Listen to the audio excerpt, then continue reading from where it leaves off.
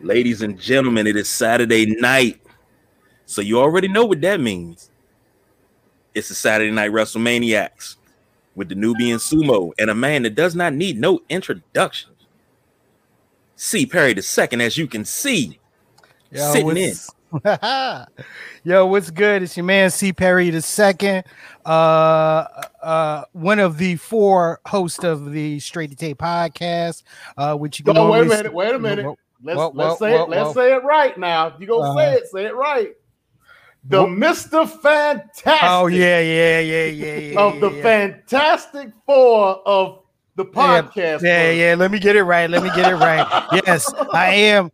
My name is C. Perry Elysia II. I am the Mr. Fantastic of podcasting's Fantastic Four, Straight to Tape, which you can normally catch on Sundays, 2 p.m. Eastern Standard Time, right here on Facebook Live and on Twitch. We will be back on the air on October the 3rd. Okay, so but happy to be sitting in with my Saturday Night WrestleManiac family and gentlemen, I'm gonna make a promise, okay? I will keep my clothes on. And speaking of which, that is great. The People's Choice Don Rodriguez is on special assignment. He was called up by Chippendales. He is opening down at Magic City for Brenda and the Butt Naked Drill Team and Nikki and Blue Flame. He's opening up for them tonight. So he will be touring the South with his strip show for the next week. Well, Yo, I hope to hear nothing about that when he comes back. How about that? Yo, Don. Enjoy them coins. And I do mean literally coins. Yeah. Pennies, nickels, and dimes. Look, it's one thing to make it hell and make it storm in the club. But hey, when we make it hell and they start throwing quarters, boy, you're doing something. Exactly. But see, wait, you gotta go to them older clubs. Nah. you gotta go to the older ladies so they can throw 50-cent pieces at you. Don't talk about my baby. He's not here to defend himself. Whatever. Since he out there making as money. As much shit as he talks about me when I'm not on the show. Oh no, he gets no cut cards today. Nah, yeah, look. No fucks given. I'm sorry. Oh man. Be happy, make it hell, get your change, bruh. All right. Okay, I can only imagine what song he came out to, though. That's all I'm gonna say. Oh yeah, he probably came out to John Cena.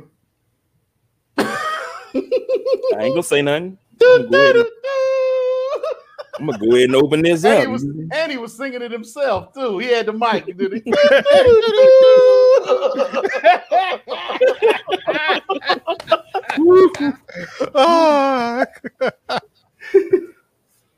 Okay, so wait, we hold on. What's up? We got a special guest joining us. What? None other than Mr. Victor Andrews. Yo, look, this my man Victor Andrews, Mr. Everything. Now, one of the things we were going to talk about tonight was the Black Wrestling's top 500. Okay, and this my man, Vic. What number are you on that list, my brother? This year, I am number 197. Oh! Congratulations, last sir. year I was number 286. I moved up almost 100 notches. So I'm going to keep climbing that ladder, brother. Keep climbing that ladder. What's going on, fellas? All right, good man. Look. Good to have you on the show, man. Good to have you. Look, y'all gotta understand. Okay, I love this brother right here. Me and him go. We go way back. We go way back. I've watched him from the beginning of his wrestling career and taking his wrestling journey, and just to see the growth and where he's at now, man. Look, hey, truth. You're doing yourself injustice. Perry is the reason why I had my very first wrestling match in North Carolina. Legit. He is the reason why I had my very first. I always give the man credit where credit's due. Him and my homeboy Sean, they've been good friends for a very long time. Shout out to Sean Dudley. I moved to North Carolina from New Jersey. I had a couple of shows up there. I moved here, tried to find my way around. I ain't know nobody. I ain't know nothing. Perry was like, yo, I know a guy who runs a show. It's called Gouge.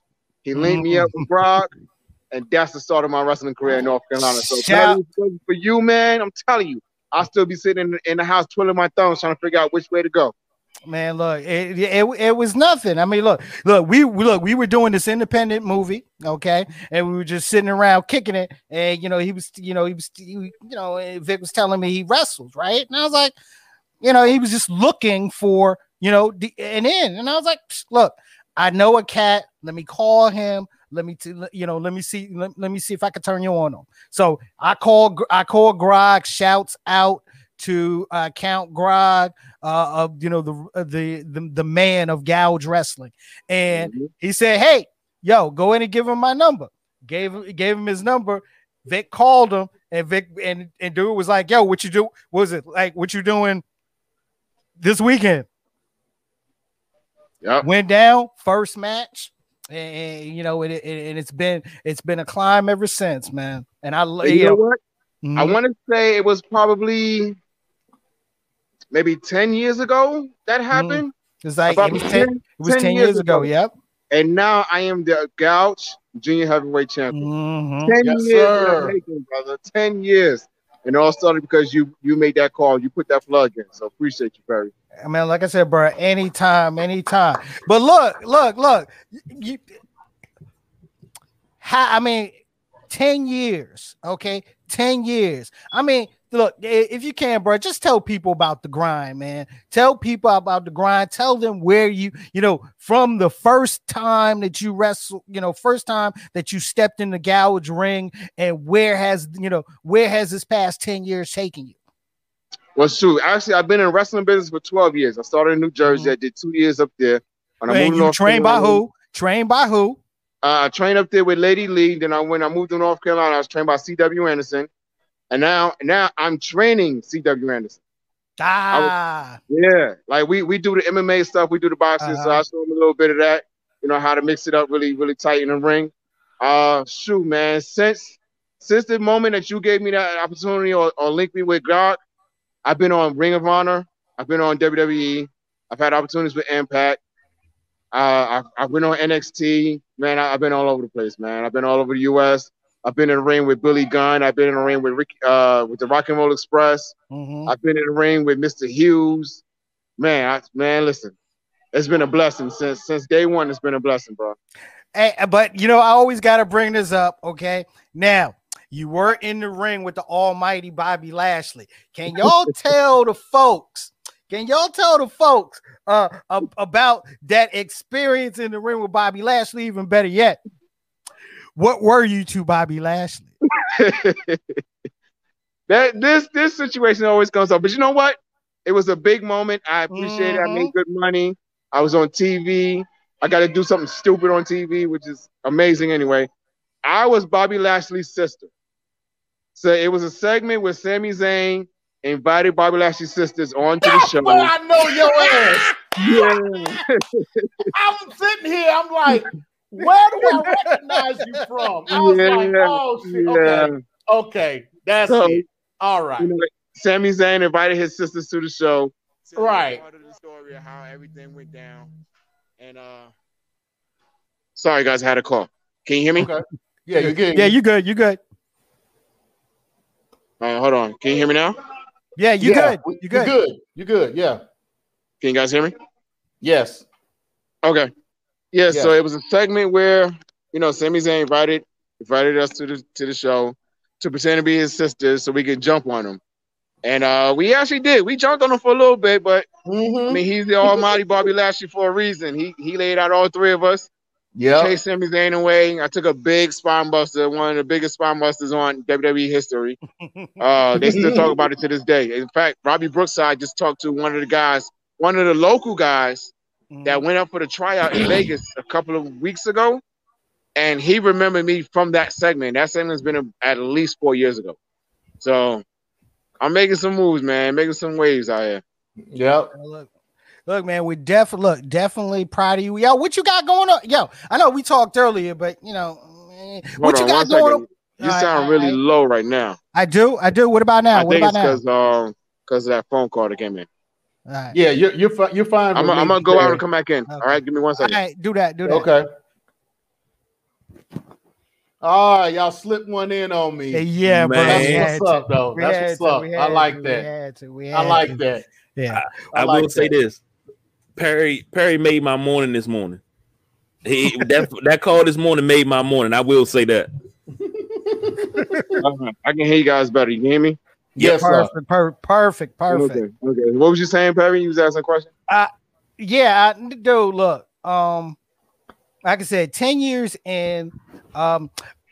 Look, as a black wrestler, okay, as a black wrestler, what I just want you to tell the people the importance, okay, of representation in this business, especially especially as a black man, because one, to have a list like Black Wrestlers, okay, to have that list to show people, look, there's a lot of great talent of color out there.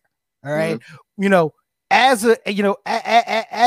a black wrestler, what do you feel your responsibility is, as it relates to being out there, growing and showing people, especially showing kids that, want to do this in the future, that you can do it?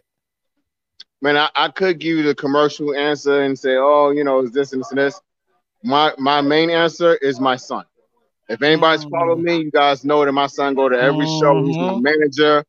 He's 6 years old. He's been in wrestling business for 2 years, trained himself. And for him to see me doing what I'm doing, follow what I'm doing, every little thing that I do, he wants to match it. I can go out there and pick up trash off the ground, and he's like, Daddy, when I grow up, I want to pick trash off the ground because you did it. So that's my biggest thing is representing my son, showing him, somebody to look up to, somebody to, admire. Nobody out in the streets, none of these rap artists. It is what it is. To each his own. He has me. You know what I mean? I didn't have my father growing up, but he has me. So that's my biggest thing, and a lot of love. Like the commercial answer, it is for a lot of these kids out in the streets. I grew up in Brownsville. Man, my only two options was to be a sanitation worker or a drug dealer. I'm neither one of those things. I'm a superstar. I've been on TV. I've been in magazines. I've been in movies. I got a series out right now. I'm doing some really positive things. And as a black male coming from Brownsville in Brooklyn, New York, that's a big thing. That's huge. That's huge because, like I said, the only two options was a sanitation worker or a drug dealer. I made it out. I made it out of the norm. I made it out of the narrative. I created my own narrative. So exactly. That's a big thing. One of the greatest things I really appreciated, probably like a year ago, was when the Hurt Business was together. And not the fact that they held all the titles, but the fact they were 4 black men, black fathers, representing black culture, not out here juking and jiving, not out here trying to be thugs, gangsters or walking around stealing stuff. Like, shout out to Crime Time, nothing against them, but the Hurt Business was a pure representation of the culture. They were professional. They dressed professional. They had on suits. They carried themselves in a very high manner, and that's the way we're supposed to be. We're supposed to carry ourselves in a high manner because that's what we are. We are kings out here, and pretty soon, once we get our powers, we'll be gods out here. So exactly. Let's carry ourselves in such. Man, look.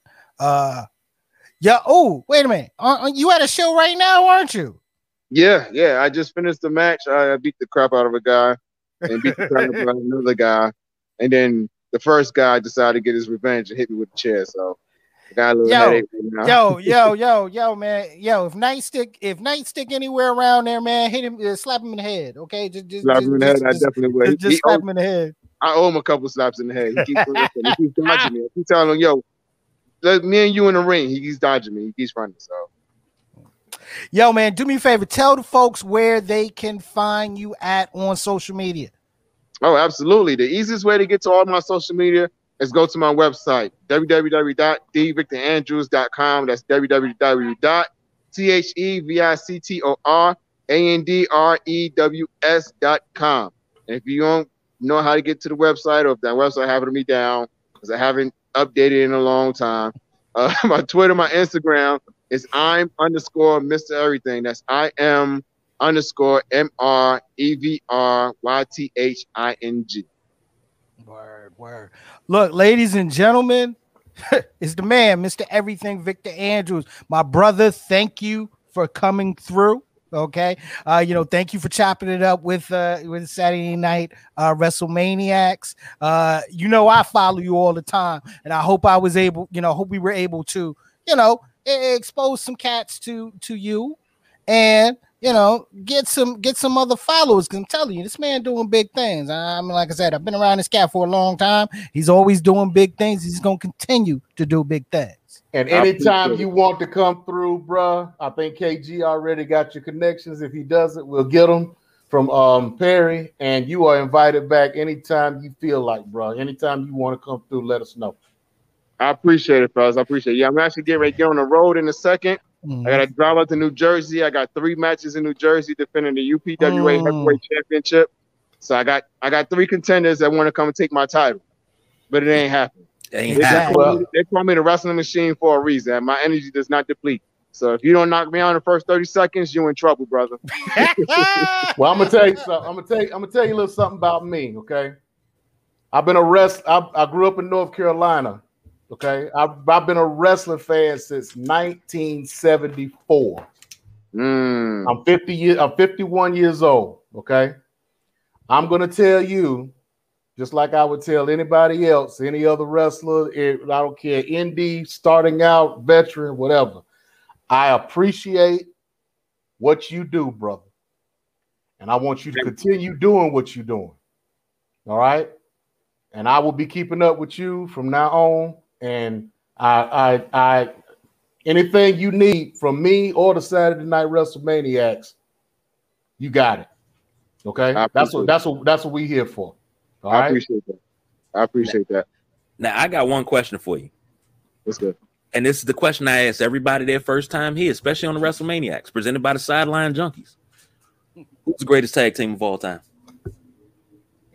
Greatest tag team of all time. You got to throw that one at me. I have to because it's to prove a point. That's all. It's to prove a point. It's a running situation with this show. You have to answer that question, sir. Rock and Roll Express. I'll take that. At least it's not the Killer Bees, Don. We have our usual third says it's the Killer Bees. The Killer Bees. Oh, okay, not bad, but I gotta run with Rock and Roll. Hey, don't condone that shit. Don't condone that. No. We're not falling for the niggery up in here. We're not having that. Okay. Yo, if you guys don't mind, check me out. I got a series out called Shift Differential. It's on YouTube, it's on TV, it's on Amazon Prime. Yo, check it out if you don't mind. And I'm gonna give you guys a gem. You ready for this? Mm-hmm. All right. Ladies and gentlemen, this is Mr. Everything, Victor Andrews, and you guys are on live and watching the WrestleManiacs. Get right or catch it right. Little sound drop, little video drop for you guys. But I'm gonna go ahead and get ready, get packed up. I'm gonna get on this road. You guys be safe. I appreciate y'all, Perry. I love you, brother. Appreciate you so much. Safe travels, man. Safe travels, my man. Safe travels, all right? All right, guys. Later on, man. Thank you. That was good. That's some good shit right there, buddy. Pull that over on James. Yeah, because I knew nothing about that. That. And now, you know what that deserves?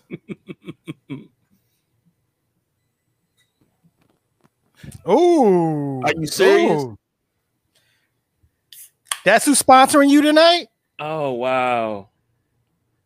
Oh, hell yeah. All That's who's sponsoring you tonight. What you say? I wanted to ask you. I wanted to ask you before Vic flowed through. What you smoking on? I am smoking on the CAO Brasilia Select.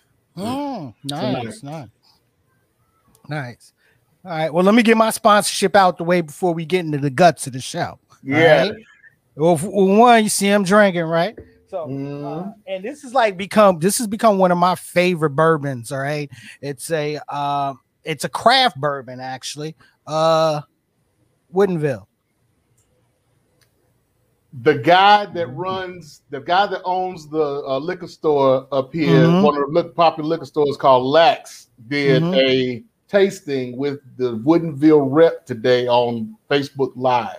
Yeah, I mean they're Virginia based. So yeah. Oh, and because I don't smoke in the studio, all right. When we're done with the show, it's about that Southern Draw Cedars. Oh yeah, nice. I've become a Southern Draw has become my new go-to brand. Okay, I love the Jacob's Ladder. That's my favorite right there. I love the Jacob's Ladder. The kudzu is amazing. It's a real smooth. It's smooth. It's a medium. The taste is mainly combination of it's light spice, but combination of like cocoa and coffee. It's really smooth. So yeah. So who sponsored? I got a question for both of you. I think I asked you this before, James. When you talk about cigars, I think James, you said you never had one. Have you ever had a Chewy by Sonny Jurgensen, the SJ9? Perry? I've heard of it, but I've never had it. No. Okay, because they say the same flavor from when you spark it, you chew on it, you get the same flavor. Interesting. So when let's say you stand at a hotel and it's a smoke-free campus. So you get the SJ9 Chewy. You sit there and you just have your drink, hit your chewy, and kind of chew on it while you instead of lighting it. Yeah, I get it. So okay, my sponsorship for tonight is one of my favorite brands. It's a very tasty beverage. Arizona sweet tea. It's very, very good. It was $1. I like the can preferred over the bottle. Okay. My wife has to wait. One of my braids is sticking up, so my wife has to fix it. Hold on. She doesn't like my braids to stick up while we on air. Right. So, right. She's fixed my braid. Thank you, love. So okay. Well. So I'm not a fan of IPAs. I've never been a fan of IPAs. I've always thought that they had a bad aftertaste, but I am here to tell you, this is a damn tasty beverage. That's saying a lot. I mean, I'm kind of iffy on IPAs as well. There's some, there's some that I absolutely love, like Sweetwater 420. Ones like that. But I'm not too big into IPAs either. Gentlemen, can we get to this the black wrestling's list real quick? Yeah, definitely. Okay. We'll do that. Boom. Especially since we just had somebody that was on the list. Exactly. Yeah. Exactly. I'll say this. I mean, the top 3 on the list. Well, yeah, actually, the top 3. It's hard for me not to co-sign. I mean, I got to co-sign the top 3. Number 1 on the list is Trish Adora. Okay, Trish Adora, the Pan-African champion, World Diaspora. Yep, the world. Yep. Exactly. Yep, the World Diaspora champion. Pan-African World Diaspora Wrestling Champion. Yeah, that's the full name of it. Yeah, and look, her in ring is incredible. Okay, I mean, real technical. Real technically sound wrestler. I'm glad she's finally getting her a little bit of shine now because she's in the Ring of Honor's women's title tournament. Exactly, and she had that big match against Tootie Lynn right before Tootie Lynn got into NWA Empower. So that's on YouTube, and that's gotten a lot of views on that. So yeah, that was a very good match it was the first ever all black women's Iron Man match. So yeah, if you on the YouTube and you haven't seen it, you need to look it up. Trish Adora versus Tootie Lynn. And look, Trish Adora is someone that is going to be getting a major look from the major promotions, and well deserved. Yes. Number 2 on the list, another one that I can't say no to it, is Bobby Lashley. All right. This is the biggest year. This has been the biggest year and the best WWE run that Bobby Lashley has had, and rightfully so, and deservingly so. Right. Okay. You're right. Yes. I mean, this is even better than him being in Impact. I mean, he had a very big showing and a very big run in Impact, especially when he was with MVP. And the main thing I was going to say, the thing that's comparable is the fact that his best work, that Bobby Lashley's best work in his career, has been side by side with MVP. There's a reason for that. Yeah, there's a reason for that. Okay. And MVP just has a way of bringing people out. I mean, him with Bobby Lashley, him with Kenny King, him with not Cedric Alexander. Who's the other one? No, you can say with Cedric and Sheldon. Sheldon Benjamin, when they were over in Japan and tag teaming together. I mean, something. He as great a wrestler as MVP was. I mean, as a mentor and in a management position, he's just as good. Perfect mouthpiece. Perfect mouthpiece. Yeah. Perfect mouthpiece. And now number 3 on the list is one of my favorites. Okay. I'm looking forward to the main event of Game Changer Wrestling's Art of War Games. And mainly because this man is in the main event, and that's AJ Gray. All right. Stiff, hard hitting, believable action in the ring, and one of the best, if not the best, ring entrances in the business. Okay. He could there was a GCW show in Detroit 2 nights ago. All right. And if whenever you guys get a chance, if you've not been exposed to AJ Gray, somebody that should be in one of the majors right now, right? You got to see his ring entrance. You got to see his ring entrance. He comes to the ring to Waka Flocka Flames. Let me do it. And the crowd is so hyped when Waka's music comes on, and the verse, the beginning of the verse, the crowd is, just like you hear on Wednesday nights when they start singing Judas, and the way they're starting to do it with Cult of Personality, hearing the whole crowd spit Waka, and then AJ coming to the ring spitting it too. The energy is freaking incredible. Okay, so definitely somebody keep your eye on. Now I'm gonna be honest with you. I know number 4 was Lee Moriarty, and I am familiar with his work. Okay, yes, I've been watching him here lately too. He's been picking up in the independent scene. He's been doing some work with AEW. I've seen him in Ring of Honor. I've seen him in a few different independents. MLW. So he's getting around pretty well right now. So yeah. But I would not have put him 4. Yeah. That's a little high for me. I would not have put him 4. And the guy that finished at number 7, to me, is someone that deserves to be in the top 5. And that's Jonathan Gresham. That's the pure. We'll get to him. Number 5, Rich Swann, another deserving one.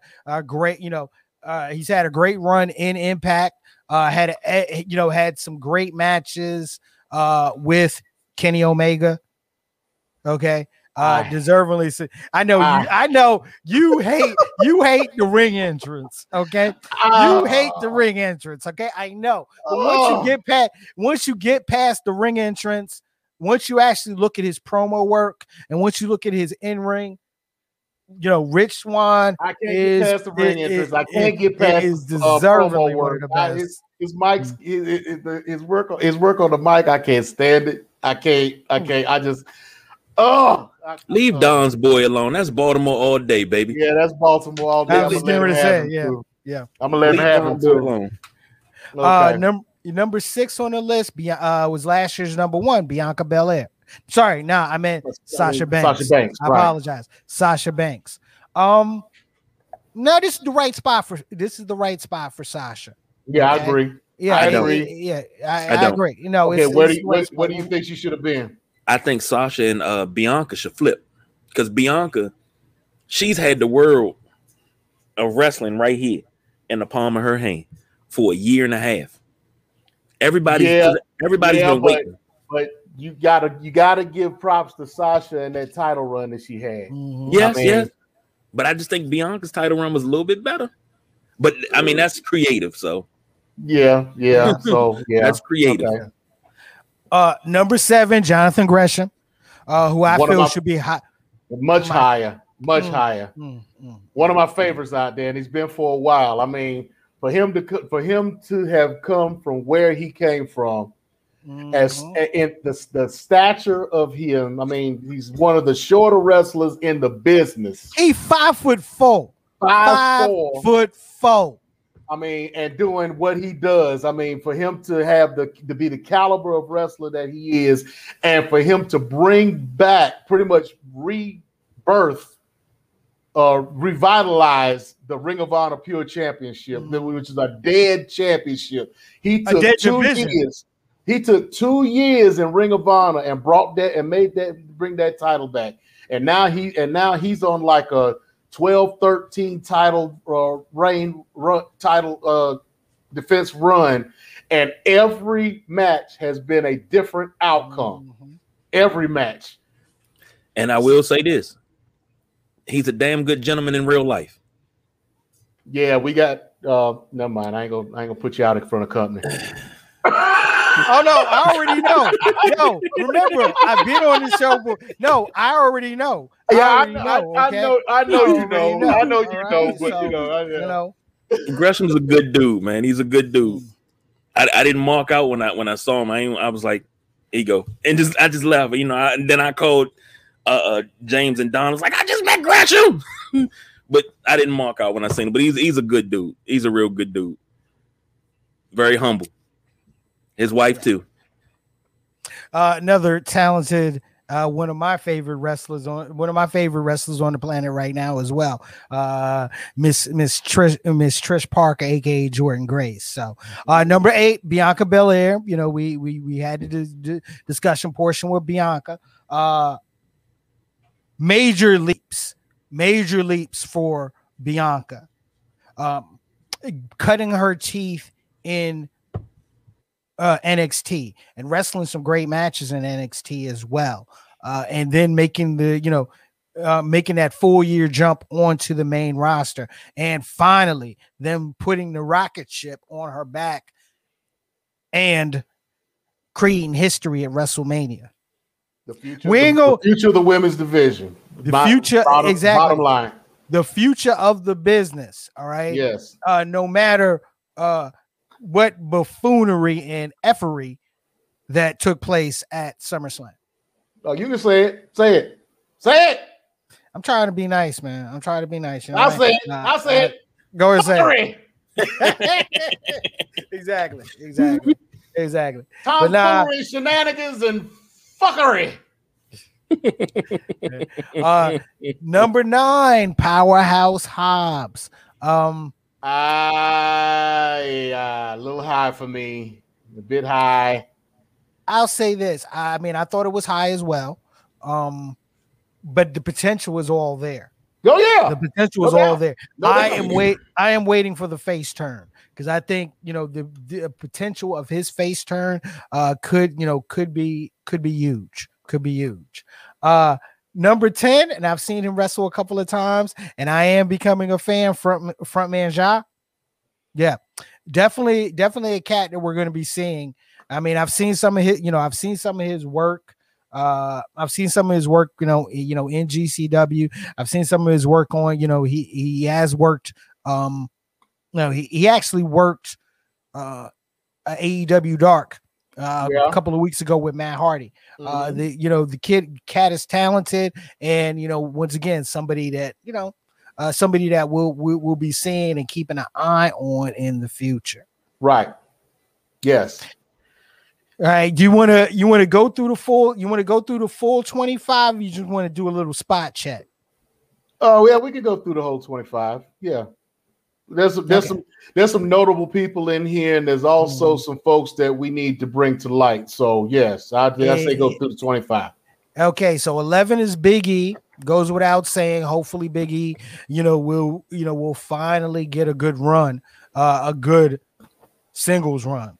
Yeah, we think we have our theories on the show about what Big E is going to end up doing. So we're looking for big things out of Big E. Number 12, Isaiah Swerve Scott.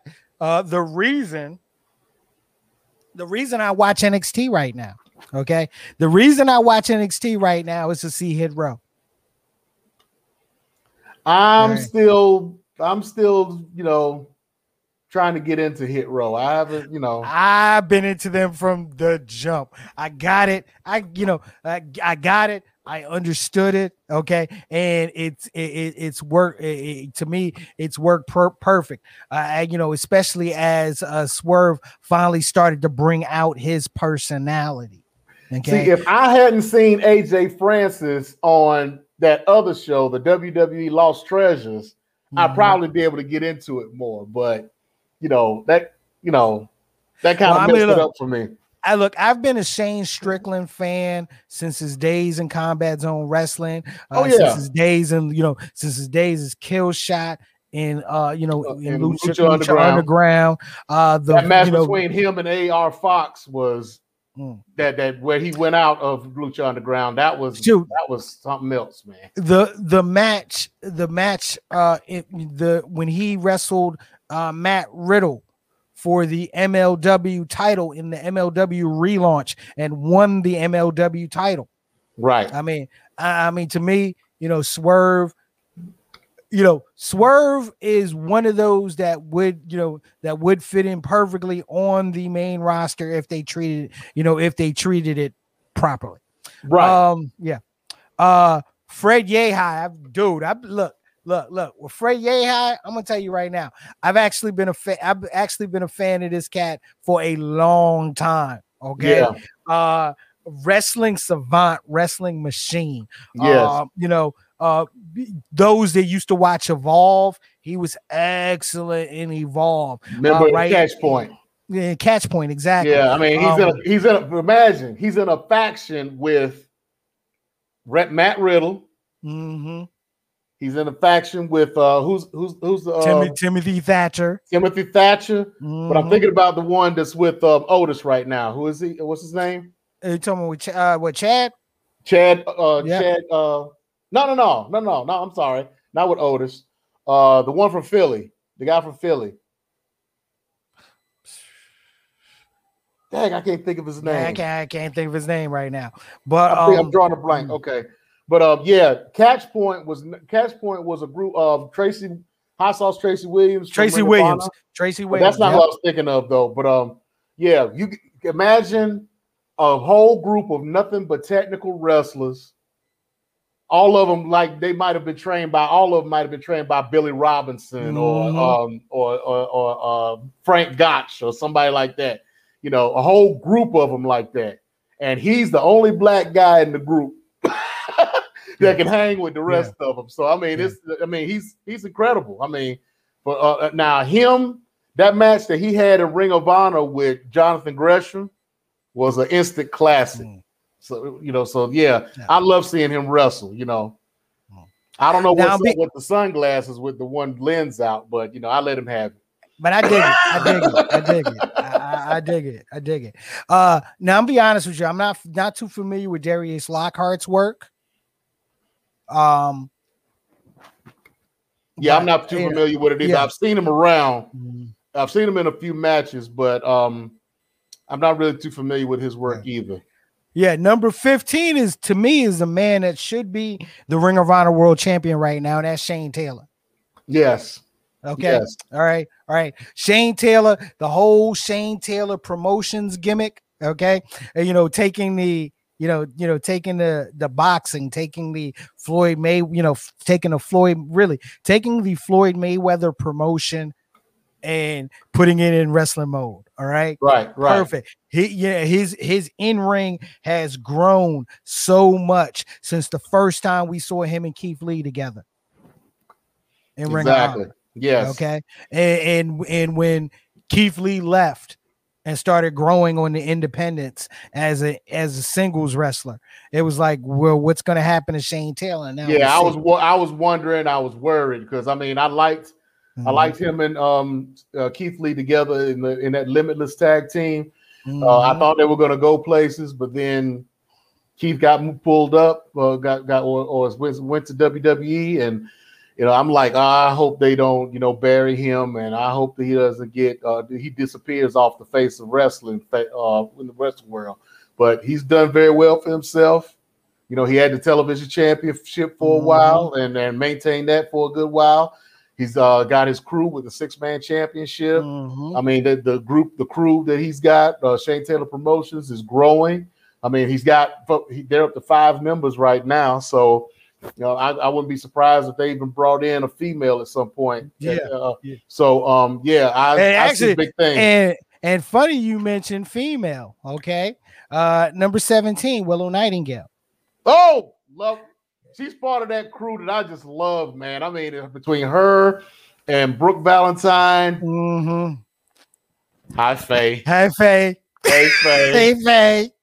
Faye Jackson. Faye Jackson. How you doing? Yeah. Hey, you can be the invitation is still open to be our floating fourth.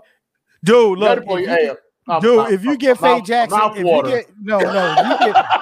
if y'all get Faye Jackson on this show, I better be guest hosting that day.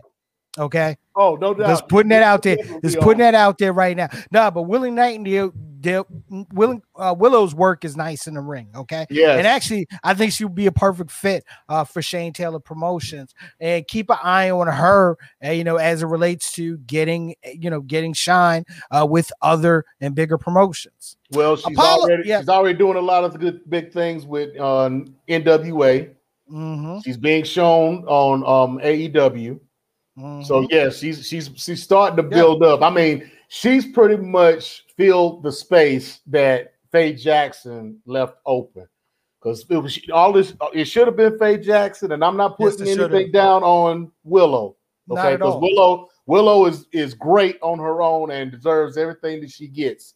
I'm not saying that she's the makeup or the replacement, but Faye Jackson should have gotten her shine just like Willow is getting hers. And being that they were a tag team at one time, they could have been doing it together. But I'm just hoping that Faye gets her stuff together, gets her health back, and get that arm straightened out, and she actually finds a way to come back in, because there's no reason that she shouldn't be. We want you back, Faye. If there's nothing but being in a managerial situation, you need to be in wrestling. Period. You are what's best for business. Exactly. Apollo Crews. Look, I don't even want to take much time on Apollo Crews, because I'm still mad that how you going, creative. How you gonna pull from this man's background on independence, okay? When he was Uhaa Nation, right, and still keep the name Apollo Crews, right? Nah. Nah. But look, I'm glad he's finally got some shine this year. Hopefully we can see it. Well, I'll say this. Hopefully we can see it grow, and he's not a part of the cut list when the next cut list comes around real soon. All right, number 19, Brian Keith. I'm not familiar with his work. Not familiar with him either myself. Yeah. But number 20, I am very familiar with. Yes. Myron Reed. Ooh. The current MLW middleweight champion. Yes. The two matches that he had with Leo Rush. Yes. Okay. Yes. Myron very is good. a star. Myron is a star. And, I don't know how long that contract is with MLW, but once that contract runs out, AEW and Impact need to be knocking down the door. Notice there was one promotion that I didn't mention, and exactly. I'm not gonna mention them their asses anyway. Please don't. Yeah. But number 20, and one of the reasons, number 21, Carmelo Hayes, the winner of the NXT Breakout Tournament. Very talented. All right. I'm hoping he doesn't get screwed up. I don't want him to turn into Jordan Miles, aka ACH. All right. I want him to be able to grow. And can I throw this out here? I mean, granted, I'll throw this out here. I put this in the air. So his storyline is he's won the Breakout Tournament, and he now has the opportunity to wrestle for any title. Right, that's their version. That's pretty much another version of Money in the Bank. Right, exactly. If I was booking it, I would have MSK drop the belts to Eichner and the British. Imperium. Not Imperium. No, Orny Lorcan and his partner. Okay. Yeah, I'm talking about them. Okay. So I'd have them drop the belts to them, and then I would have Orny Lorcan and Danny Burch. Mm-hmm. Yeah, okay. Exactly. Orny Lorcan and Danny Burch, and then I would have Carmelo cash in on them with Odyssey Jones as his partner. I can see that. I was kind of upset that Odyssey Jones wound up losing, but I was surprised. I was surprised too, because I was thinking that as much as they were pushing Odyssey Jones, but then I should have known the swerve was coming. So, but I mean, Carmelo Hayes. I mean, he's good. So, I mean, I'm not mad that they put it on him, but. I was wanting to see what they were going to do with Odyssey Jones in that situation with that contract. I think with the changes coming to NXT, we're definitely going to see what they're going to be doing with Odyssey Jones. And I think, and this is just my opinion, I think them bringing up Odyssey Jones is probably the reason why they got rid of the other guy, Bronson Reed. Yeah. Same size, same ability, newer guy that they could give a lesser contract to. Mm. You know something, Perry? Mm-hmm. You fleshed that out on what you would like to see. It's going to happen now because you said it. Like, we're going to be sitting there and we're going to watch it and we're going to call you and be like, Perry, did they cut you a check for that? Because that's yours. I mean, you know how much money we are owed right about now? Yeah. Man, you might as well get on this money train, man. Pretty soon you be sitting back and you know what? Just give me my money for creative because I said it. It's mine. It's going to happen. I'm telling you, that's how it happens here. But if you do get paid, you're on our show, so you got to give us at least 30%. So we'll talk about that later. Talk about that later. We'll talk about that later. Next, Montez Ford. Okay. I see future singles run all day with Montez. Definitely. But why? Now, let me. Okay, while y'all the talent, the charisma, the mic work, man. Look, Montez is a total package. He is, but him and Angelo Dawkins work so well together. Just to put it out there, if this was Angelo Dawkins at 64. Nope. look. As if we were talking AEW, I would be looking at a long tag team run for the Street Profits. Okay. But we talking WWE here. All right. And you know WWE hates tag teams. You motherfuckers know you hate tag teams. Yeah. I don't even want to hear it. It's you know, I don't want to hear hear it. It's common knowledge that Vince hates tag teams. Yeah. It's common knowledge. So, I mean, it's a necessary evil for Vince, for tag teams. So, yeah. Yeah. And number 23, the Native Beast, Nyla Rose. Speaking of which, I had something. I thought of something. I was riding home, and I thought of something. Now you know, Impact, AEW got their partnership going on. When are we gonna see the ladies from Impact come over to AEW? Because I think, in my heart of hearts, Jordynne Grace would stomp a mud hole in Nyla Rose and walk that son bitch dry, and I would pay money to see match. that. I'll say this: it would be a match. It would be a match that I would love to see. I would love to see. But her and Nyla, her and Jade, her and her and Britt. Mm-hmm. Oh yeah, it's a whole bunch of Jordynne could run that whole table if she wanted to. Set it up as a gauntlet and let her go. Yeah. Well, I mean, if you think about it, just you know, I ain't even gonna sidetrack on Jordynne Grace right now because trust me, that is easy. That is easy to happen. All right, number 24, Kofi Kingston. Let's just leave it at Kofi and let's just move on. Okay, and that's no diss to Kofi. That's just there's nothing really to talk about. You feel me? All right? Yeah, because I mean, it's Kofi. Exactly. Kofi. Yeah, exactly. And number 25. Kid's been one of my favorites since the first time I saw his ass in on NWA Power, and for him to make a beautiful transition over to AEW, Ricky Starks. Yeah, I actually saw the interview with that he did with Renee Paquette on her show Oral Sessions, and I learned a lot about him. So I'm looking at him in a whole different light. I liked him from the beginning, from like you said, when he wound up getting becoming the first world television champion in NWA. But I've liked him for a while, and I was surprised that he even got into AEW, especially the way he got in, because you know they just brought him in as a talent, you know. But then he ended up in Team Taz, and he's built that charisma that he has, and the whole thing. I mean, I'm happy for him. His first match in the company against Cody Rhodes that's what did it. That's what did it. Showed who he can work with, right, and how well he can work, right. And look, put him out there against Cody Rhodes and told him to earn his spot, and that's what he did. I mean, that's all the code. That's that Cody challenge. That's all that challenge was. Right, on the real, that's all that challenge was. Right, was to bring in other talent, see how they worked, and see if we could sign it. That's what he did with Eddie Kingston. Right. Now look at now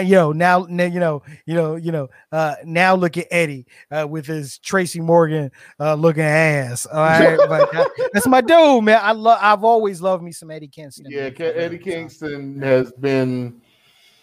He's been under the radar for a long time. I'm just happy to see him get his shine, man. Because I mean, he's like what 15, 20 year vet.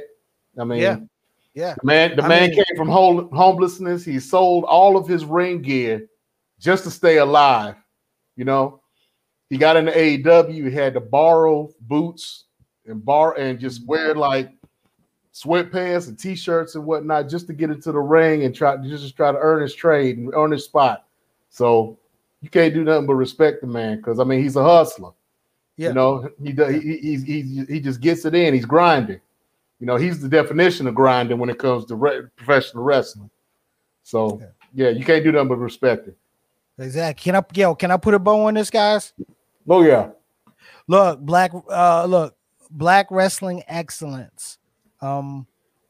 If you're a wrestling fan and you are a Black wrestling fan, as we said, as we had number as we had number 197 on the show with us today, Mr. Everything, Victor Andrews.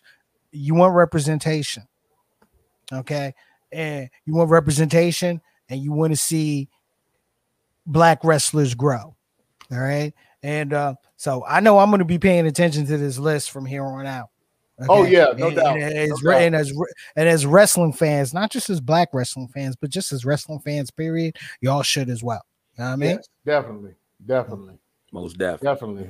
Fully endorsed by the Sideline Junkies WrestleManiacs. Fully endorsed. So where we want to go next? Let's see. You know something? We've already look. We were already on this black excellence tip, right? Might as well, we might as well take it down that Nubian road. See, hey, we need to keep this man. We need to keep this man around. You know what I'm saying? You know, that other guy would have threw me under the bus and called it a compliment, but this man here, I mean. Keep him mellow on Dom, man, because his people might be watching and they might get upset. Let's stop. His wife has already chimed in. Talk about don't talk bad about it. I know. Come on. So let's not do that. Let's not do that, man. Keep it flowing, bro. All right, I'll lay off of him. I usually lay off of him because I don't want to give him the rub, but you know what's gonna happen. He gonna find you, James. Don't do it. He gonna find you. I could care less about him. I ain't even gonna call his name. I don't even give him the pleasure of calling his name. How about that? Okay, ladies and gentlemen, this is That's So Nubian. I got criticized yesterday, or was it today or yesterday, KG, that I got criticized for being long-winded? That was yesterday. That was yesterday. Okay. So because we got so much going on today, I'm going to keep this short, and I'm going to talk about NWA 73. Last time we talked about the NWA Empower because it was on and we were talking about it as it was going on. Very impressive show. Mickie James did an excellent job on it. They had the follow-up show on for NWA Power, where they followed up on everything, and all the champions came out, and all the significant storylines were brought up. So that put a little nice cap on it to get ready for the rest of their shows and the next show that they're going to come up with. But let's just go into the card that they had for NWA 73rd anniversary. So it started off in the pre-show with the Hex, Marty Bell, and Allison Kay, who are now the NWA World Women's Tag Team Champions. Lady Frost in a three-way match against Paula Blaze, Taryn Terrell, and Genocide, who have put themselves together as a little faction and whatnot. They haven't named themselves yet, but we'll see how it goes. The Hex wound up winning. The Hex and Lady Frost wound up winning, and the way they did it was they had Allison Kay and Marty Bell doing most of the work, with Lady Frost just not taking tags and just standing outside the middle of the ring. So Allison Kay was about to get the win. Lady Frost got the blind tag and wound up getting the win off of Allison Kay and Marty Bell's finisher. So that's turned into a little tiff between those three. So we're going to see where that goes on that. The second match on the pre-show was Colby Corino, who was the one who wound up winning the Champions Series for his team, going up against PJ Hawks, who was one half of the tag team called Hawks Air, who's his father is his tag team partner, Luke Hawks, who's a veteran in the wrestling business. And PJ Hawks wound up winning that match. There was a three-way in the first match of the show itself, between Crimson, Tom Latimer of Strictly Business and Tim Storm, former world heavyweight champion, where that they called the Brawl in the Lou, where Tom Latimer wound up winning that match.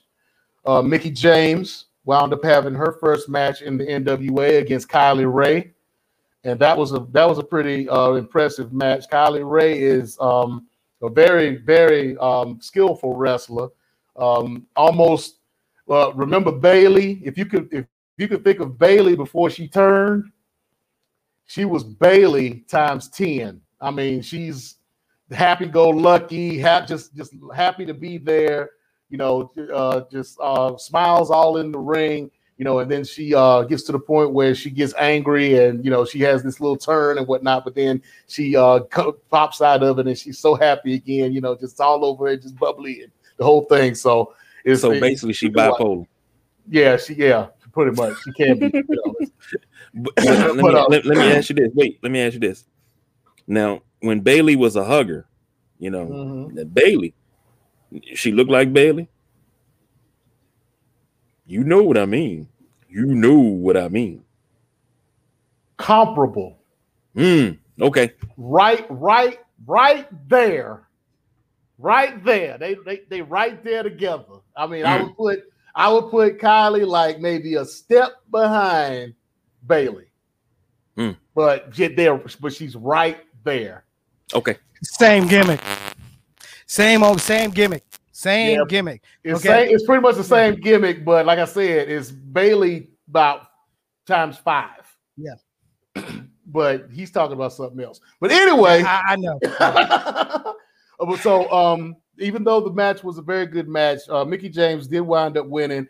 She ended up getting jumped by this hooded masked wrestler who ended up being Deonna Purrazzo, who kept saying that, you know, Mickie James was taking her shine and all this and that. So she decided to take her shine, Mickie James' shine, during this match. And now they're probably going to be going back and forth in Impact. So look forward to seeing that.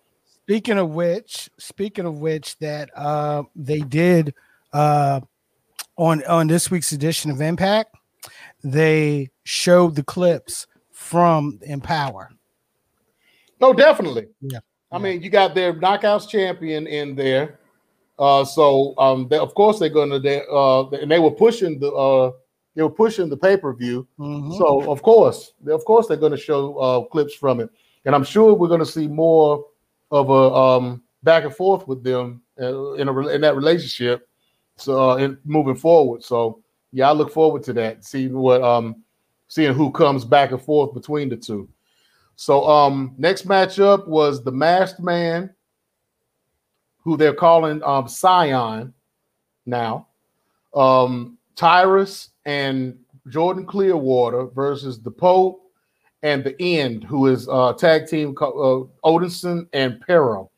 And Tyrus's team wound up winning that match. You had Chris Adonis, who is the national heavyweight champion, defending his belt against James Storm. And there was some shenanigans going on in that. So Chris Adonis wound up winning that match. There was a 12-person battle royal for the number 1 contendership for the national championship, of which they wound up putting together all of the like mid-card and low-card wrestlers in NWA, which kind of upset me. But then they wound up bringing in a 13th man, who is this guy named Judas. And he was managed by the Sinister Minister, Mr. James Mitchell. And they brought him out, and he came out, and he wound up winning. So I'm not familiar with Judas. I am very you are familiar with him. Extremely familiar with him. Okay, I'm an old school NWA Wild Side and NWA Anarchy fan, and Judas was a character called Michael Judas, who was the former Wild Side champion, former Anarchy champion. I've seen him in, let's just say this, I've seen him in some excellent matches. One especially against a Another wrestler that I used to like, his gimmick back in the day was the Universal Soldier, Phil Shatter. Okay, they left on Anarchy. They ended up going to TNA as Gunner and Murphy. Okay. Yeah, Murphy being the taller cat. Yeah. Okay. And then because I knew I recognized it, but I couldn't figure out where I recognized it from. So then of course Gunner ended up going to the WWE, and he's who everyone knows as Jackson Riker. Right, exactly. Yeah. And he had a nice run in TNA for a while, and then wound up going. Yes, definitely.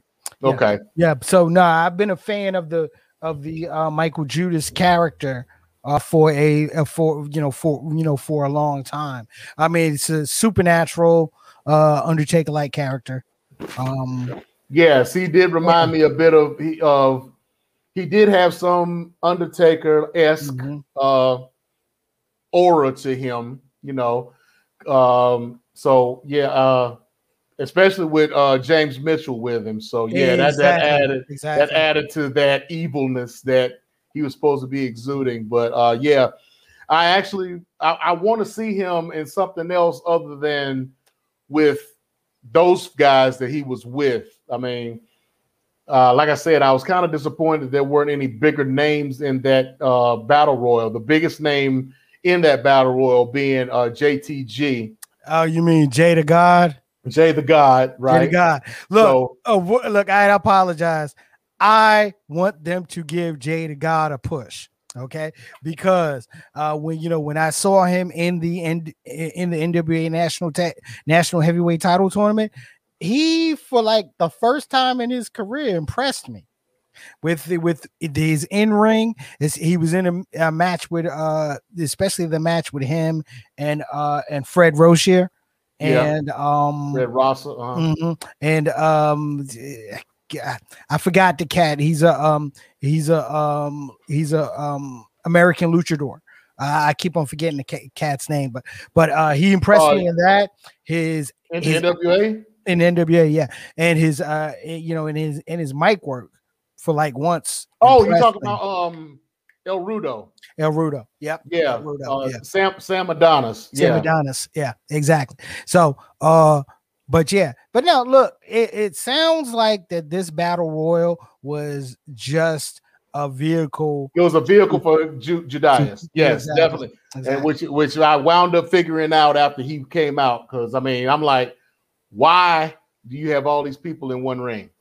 I mean, and I was expecting, if it had stayed the same, I'd have expected Jay the God to take that match. But when Judas came out, I was like, okay, I get it now. Okay.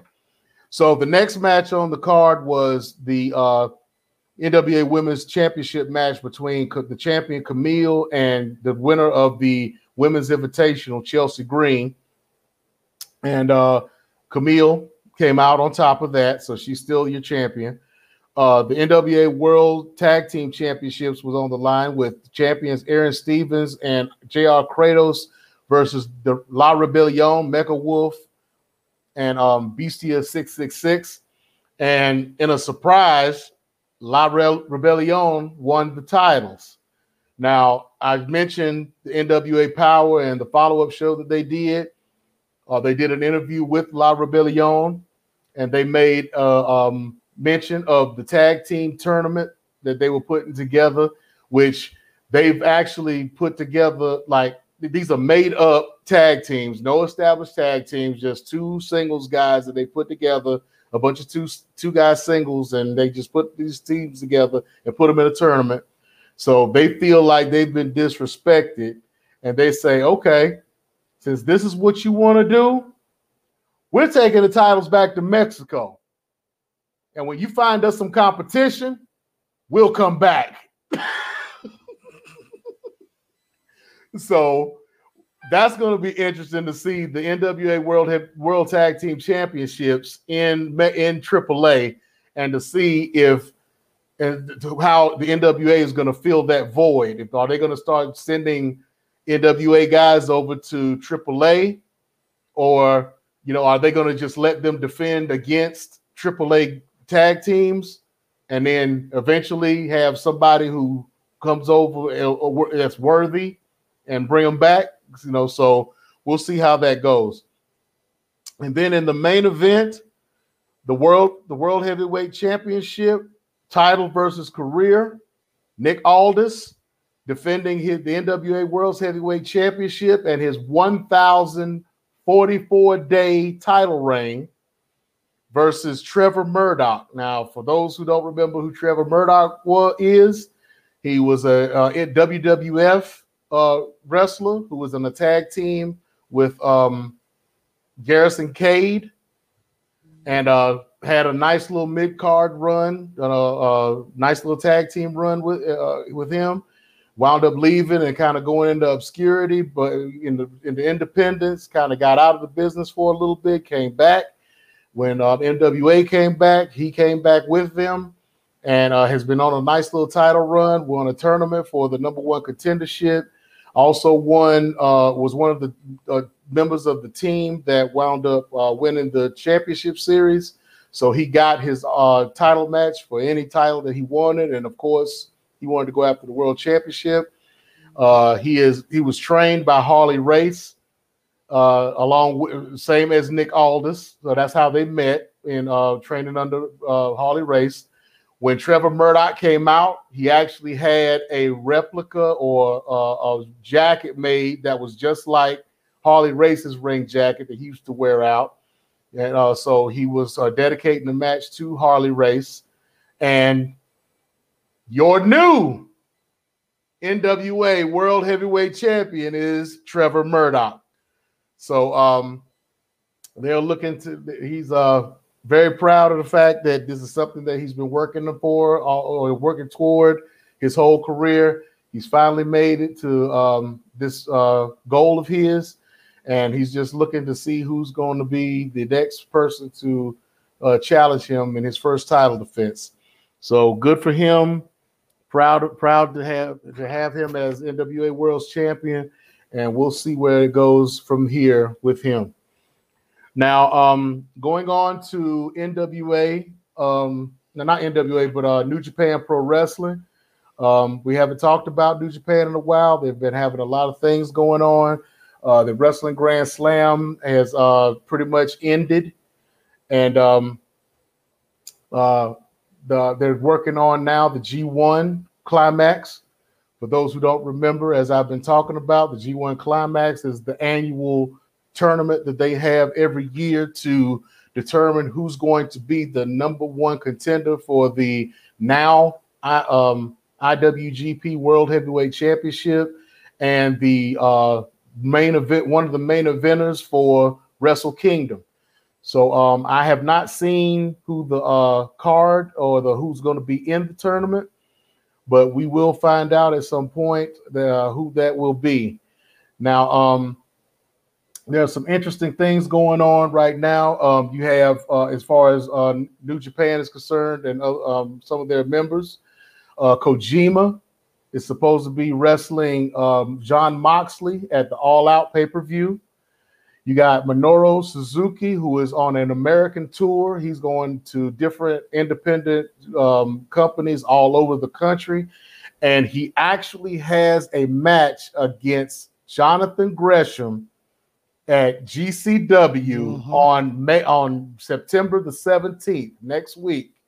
So I look forward to seeing that.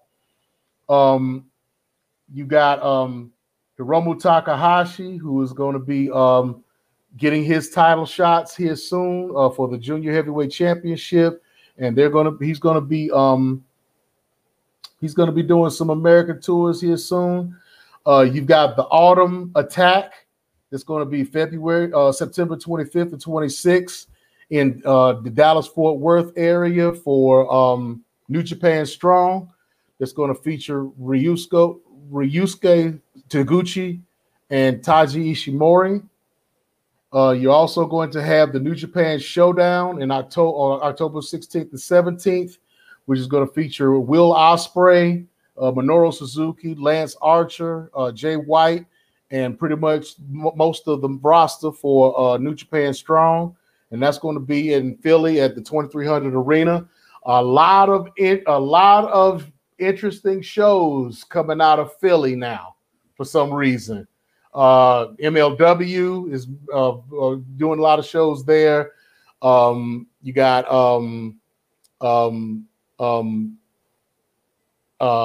Impact is starting to do some shows out of Philly. You got there's a lot of different organizations, and then on top of that, you got a lot of independent shows that are going to be doing shows during All Out Weekend. They're using the All Out Weekend just like they are for WrestleMania now. So it's going on. It's going on right as we speak. GCW is doing a lot of stuff in Chicago right now, based around the All Out pay-per-view. And let's not forget, tomorrow afternoon, one of the things that I always love about GCW is the signature shows. The signature shows that are based around or hosted by wrestlers. So tomorrow is Effie's Big Gay Lunch. Big Gay Brunch, and the Effie shows. I've watched a couple of Big Gay Brunches. From previous Tempo weekends, whether it was All Out a couple of years ago, or normally WrestleMania weekend. Okay, and these are fun shows. Okay, I enjoy the For the Culture shows, which is the all black shows. And let's not forget Josh Barnett's Bloodsport. Bloodsport, yes, which CM Punk actually wrestled in one of those Bloodsport shows recently. Yeah. So Moxley, you remember Moxley did a match against Josh Barnett at the last one. And just for historical perspective, for those who don't know, the Bloodsport used to be Matt Riddle's Bloodsport. That was the very first Bloodsport until he signed his deal with WWE, and then Josh Barnett became the host name for the shows. And they are incredible shows, shoot style matches with no ring ropes, no pinfalls. Right, no ring ropes, no pinfalls. It's tap out, knockout, or pins. So yeah, it's very interesting show. So it's very different and against the grain. So if you ever get to watch them, and I know there's going to be one this weekend, so just be on the lookout for that. And they usually have all of their shows on Fight Television, on Fight TV. So if you're not up on Fight TV, if you're not up on the Fight TV app, you need to. You really need to check it. For some good independent wrestling action.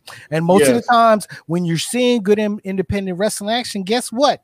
You're still seeing wrestlers that you would see in Impact. You're still seeing wrestlers that you would see on Ring of Honor, and you'd still see some wrestlers that you'll see on the AEW as well. And they're also wrestlers that will eventually, at some point, be on WWE. Exactly. That's where they even though they're saying that they're not going to be picking up any independent wrestlers, they're still scouting. Believe that. I'm gonna be honest with you. I don't see them going that route anymore. I really don't see them going that route anymore. Okay. Because damn, all right. I was just watching Daniel Garcia on a show a couple of months ago on Fight TV, and now he's main evented two episodes of Rampage. But then again, why at this point would you want to go to WWE if you're doing well in the independents, you're making money, you're in great matches, you have your own creative control pretty much of what you want to do. Why would you put yourself in a position to water yourself down or be put in a position where you're going to be made the fool? The paycheck. Okay. If you're wrestling if you're wrestling independents, right? I'll make an example. Okay, Kenny Omega. Okay, Kenny Omega has done very well for himself in the independents. Okay, New Japan, AEW, DDT. You know, all these, all the smaller independents. But you know, when he was first getting started, building his name up, he gets a chance to go to of course, WWE is looking at him. Why wouldn't they? You know, but why would he give up creative control? He can do pretty much what he wants, how he wants, whenever he wants. Now, give him another 5 years. That's when you go to the WWE and put your retirement money together. Oh, so you basically treat the WWE the way people used to treat the Washington Redskins. Exactly. Exactly. No, that's a great analogy. Exactly. I mean, you come here to get paid. That's the way it's always been. You go to WWE to get paid. Yeah, you go to WWE to get the contract. You know, to get the money. Now, I'm joking, but I get what you're saying. As an independent, I would never go. Look at what they do to their own talent. You, Keith Lee, white hot. Look what you do to him. No, I'll give you a current one. Karrion Kross. Where's the line? That upset him. Okay, I'm gonna pull out my rock now. Sweet cream on an ice cream sandwich. What in the blue hell is he wearing? An S&M version of Demolition and shit. What the fuck without the makeup? And from some of the reports from like Sean Ross Sapp on on Fightful.com and also the the legend himself, Dave Meltzer, that the outfit is for marketing. Okay, it's just like Nikki Ash. It's for marketing. So you got him coming out there looking like the Gimp from Pulp Fiction, right? And that's some marketing. Yeah. Okay. All right. That's some bullshit. That's what it is. Yeah. And then they ain't even got the shit right because the shit broke on him the first night he wore it. Yo, can I give a real time update? Yeah, go ahead. Art of War Games. I'm done, y'all. I'm done. So, well, look, Art of War Games is about to start. Effie just hit the ring first. And sorry if you hear in the background, that's because I took the mute off. Okay, I don't care, just as long as they don't cut our stream off. All right, but it's on Fightful, so I seriously doubt it's gonna cut our stream off. Okay, so the match for those GCW fans that we have out there, the match is going to start with Effie versus Gregory Irons. Oh, I haven't heard that name in a while. Yeah, well, the Art of War Games is is the Murder Death Crew, which for this match is going to be Nick Effing Gage, Effie, the second ring crew, which is their tag team champions, Mance Werner, who we will be seeing in the Major Federation. Trust me on that. And Matt Justice, and of course the homie AJ Gray. I'm waiting for his ring entrance. Okay, versus 440H. That's the heel group from Ohio that Jeremy Irons is a part of. That's led by Ricky Shane Page. And so yeah, this match is gonna be brutal. All right, but like I said, I'm just waiting for AJ Gray so I can hear that Waka Flocka and watch the crowd just go ape shit off of it. All right, right. But look, just on the segue tip, because you mentioned the Washington Redskins, right? Yo, KJ. Yes, sir. Yo, man, can you go into your what's the big deal real quick? Well, shoot, I don't have anything. I mean, y'all done hit everything. I ain't got no what's the big deal this week. I ain't got no what's the big deal because I mean, you did. Okay. Well, you did mention. I'll give you something to talk about. Mm-hmm. Okay. Cam Newton. Yes. Can I build off of that? Can I build off of that? Okay.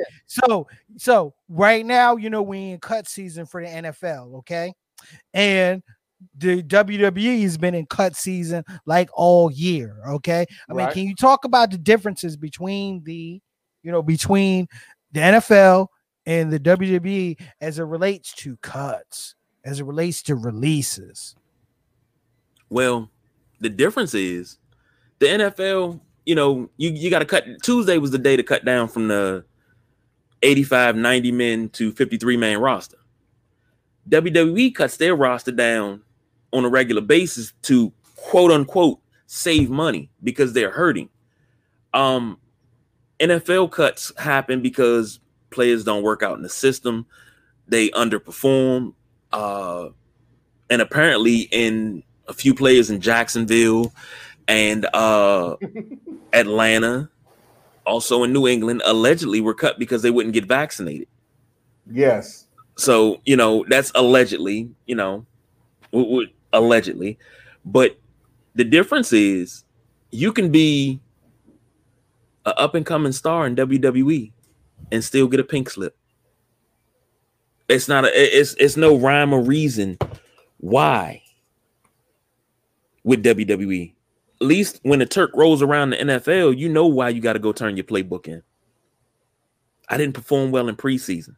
I didn't, perform well during training camp. I didn't perform well in mini camp. When it was time to put pads on, I didn't perform well. WWE has a problem. They cut talent too early. And then that talent goes elsewhere and flourishes. And but that's pretty much that's like Washington sports. Cutting talent too early. And they go elsewhere and flourish, win championships. Or, you bring a guy in who's just here to get paid, and then, he up and leaves his burgundy and gold suit in the corner, and you still paying him for another 5 years. While he's playing up north in Baltimore. So that's the difference. It's not much of a difference, but WWE got more money problems for $1 billion company that always operates in the black. And that's baffling to me. You cut people, you cut talent because of money issues, but you operate in the black. Checking the numbers, last quarter, they finished in the black. The quarter before that, in the black. So where are your money issues at? You're not in the green, you're not in the red, you're in the black. So the difference is WWE is, to me, at this present point, a slow sinking ship. You can stay if you want, but only way it's going to get better is if Vince takes his hands off of things.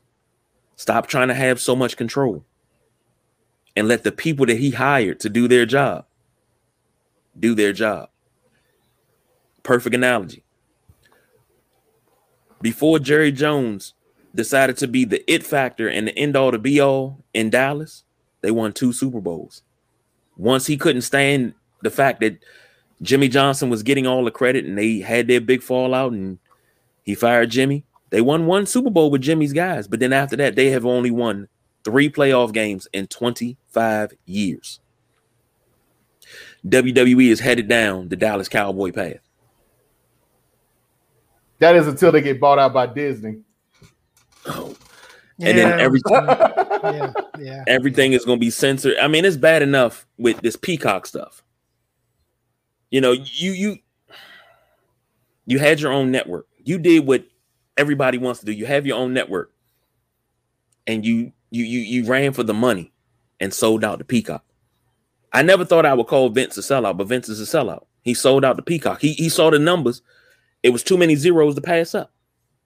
But Vince McMahon screwed Vince McMahon. That's why WWE is a sinking ship. Because he screwed himself, which in turn, he screwed us. So that's the big deal with me. I mean, shoot, you threw that out there. Ooh, I didn't even know that was there. That was loaded in the chamber. I'm sorry, I didn't even know that was there. The safety that was just a softball right there down the pike for you. I set you up, buddy. I had that ready for you. All right, where we going next? Yo, guys, can we go ahead and look, we already know what this weekend's about, right? I mean, this weekend is about All Out. All right. This is AEW hasn't officially established their WrestleMania weekend, but if they have a WrestleMania weekend, this is it. All Out is it. No doubt. All Out is it. Okay. I mean, look, when you got GCW doing shows piggybacking off your shit, this is your WrestleMania. And I mean, this is their first show. This is their first show ever. They have their own plaque that was put on the building for them. On the building. Hmm. You know what I'm saying? That's serious, So I mean, yeah, if anything, this is their WrestleMania. And they should treat it as such. And exactly. I'm surprised. And like you said, GCW has already jumped on the bandwagon. Oh, and by the way, just as an update for what's going on Art of War, okay? Matt Justice just hit the ring. So the Murder, Death, Kill team has 3 wrestlers in the ring, that being Matt Justice, that being Mance Werner, and that being Effie. Okay, which means that the next 2 wrestlers to come to the ring is Nick Gage and AJ Gray. So we already know who's going to be last to come to the ring for the team, right? Nick Gage. Right. That means that the best intro, the best ring music, and the best ring walk in professional wrestling is about to occur in a couple of minutes. Okay. I'm sorry. This is the reason why I watch GCW, just to see that crowd get amped on some motherfucker Waka Flocka Flame. Okay. All right. So sorry. For those who've never seen a GCW show, I mean, when you got like guys like AJ Gray and Nick Gage that come out to the ring, you got the crowd is like right there. So they actually bombard the wrestler as they're coming out. So it's like 5-10 minutes of them going through this crowd, fighting their way through the crowd just to get to the ring during their ring entrance. So it's like a mosh pit. It's that old school ECW energy is what it is. That's what GCW has been able to capture. All right. But look, you'll see me get distracted and I'll probably pump the music up once AJ Gray hits the ring. All right. But yeah, let's get us kicked off there. You know what I'm saying? However, let's get back to All Out. All right. Because this is going to be, I think this is going to be an incredible card. And I think there's going to be some, there's going to be some incredible matches and quite possibly some, surprise that we already know is going to happen. Well, 2 surprises that we already know is going to happen. And maybe 1 or 2 surprises that we're not going to expect. Oh yeah, this is the show that's gonna go down in history, pretty much. I mean, you already got CM Punk in his first match in Chicago against Darby Allin. That, I mean, is probably going to end up being an instant classic. Well, and I'm glad you bring that up. Okay, so let's start here first. Okay, what match should main event the show? Should it be the world title match, or should it be the CM Punk match?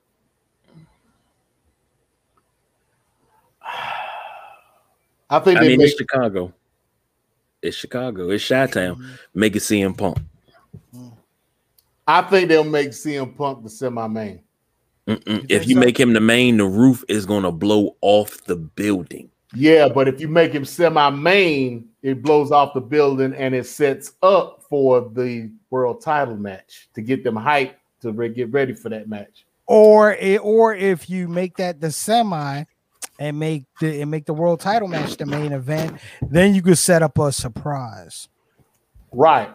At the end of the show. Okay. But look, let's try to get some predictions out the way while we here, guys. Okay. So let's start with the you know what? Let's start with the Battle Royal.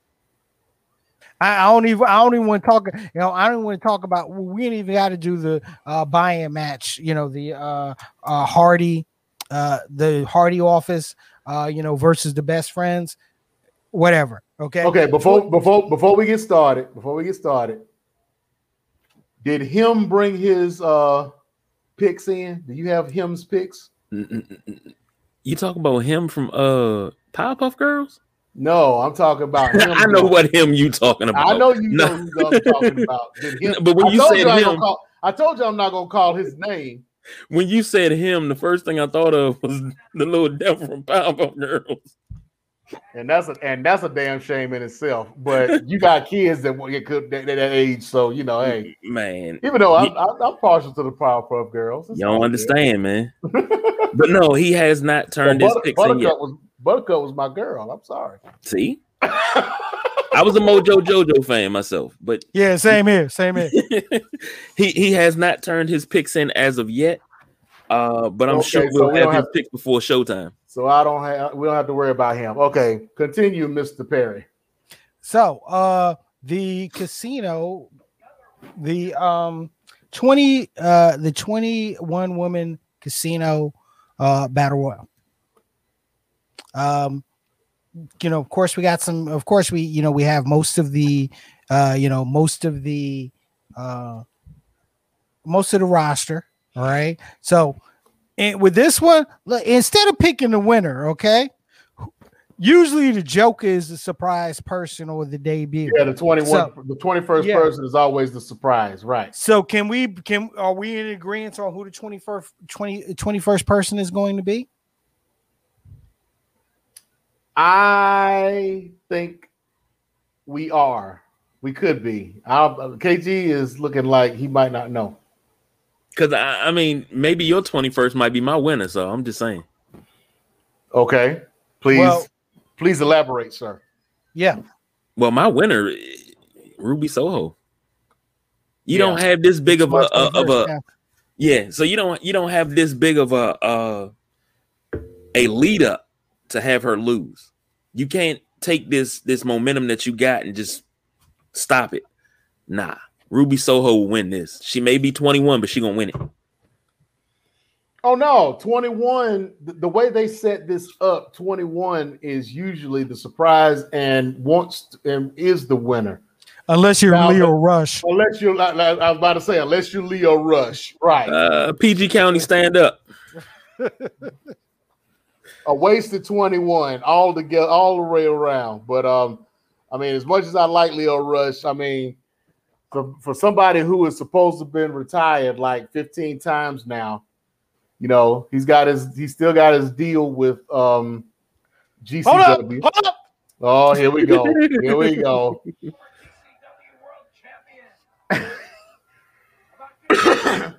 Now I will say,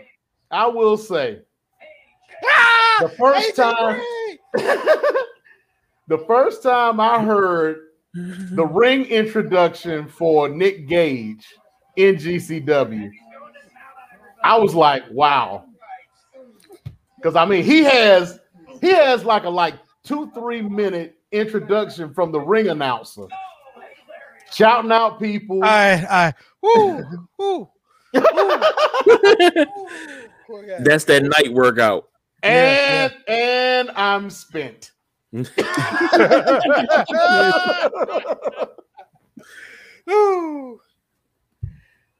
that night workout right there. That's what that is. All right, but so Ruby, So we're pretty much in agreement with Ruby being 21. Yes, definitely. We're in agreement on who's 21. It would not surprise me if the Joker, being Ruby Soho, doesn't win. Oh, I would be surprised at that either. Yeah, I wouldn't be surprised. I personally, fantasy booking, I wouldn't let her win. Exactly. I'm the same way. She doesn't need to win.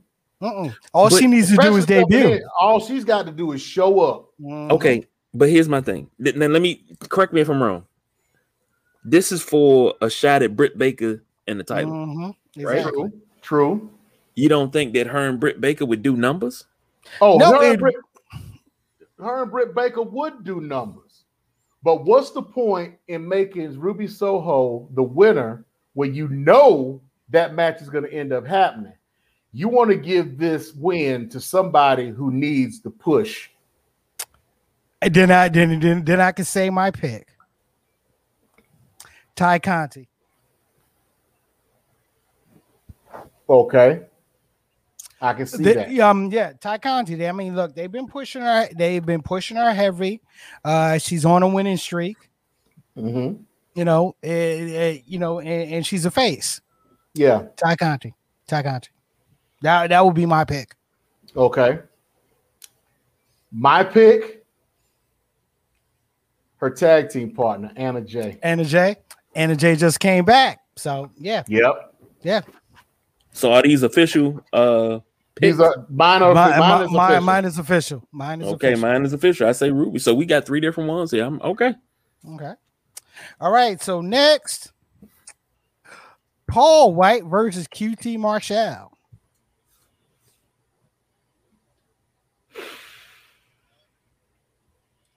This one can go so many ways. I mean, you got the Big Show. The Big Show doesn't exist anymore. Paul White, I should say. Paul, no BS. No BS White, right. I mean, he's not going to be a regular wrestler, but for him to win the match could make sense, being that QT Marshall is pretty much not necessarily a job guy, but it doesn't hurt him to lose a match. At all. Whereas they're losing their mind for Nick Gage. Continue. Oh yeah, no doubt. So whereas QT Marshall winning this match kind of pushes him in the direction that he needs to go to. So this one is pretty much a hard pick for me, but I'll go with QT Marshall because it makes better sense storyline wise to have him win, especially since Big Show is not going to be a regular presence in the ring. So, yeah. I would go with Marshall only if it means a bigger push for the Gun Club, since the Gun Club turned heel. Okay. If that's not the case, the Big Show all day. Okay, but you got it. So you say Big Show. So pretty much I say Big Show. Okay. Yeah. All right. So next we have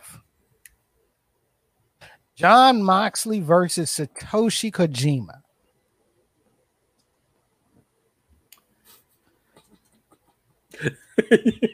James, you just look like you stuck. You look like you. Oh no, I know who's going to win this one. I know who's going to win this one. This is clearly Moxley. Yeah, that's what I say. I say Mox. This is clearly Moxley. And look, Kojima, Kojima came through the Forbidden Door to Impact first, and he's wrestled some great matches on Impact. Right. All that he lost. Right.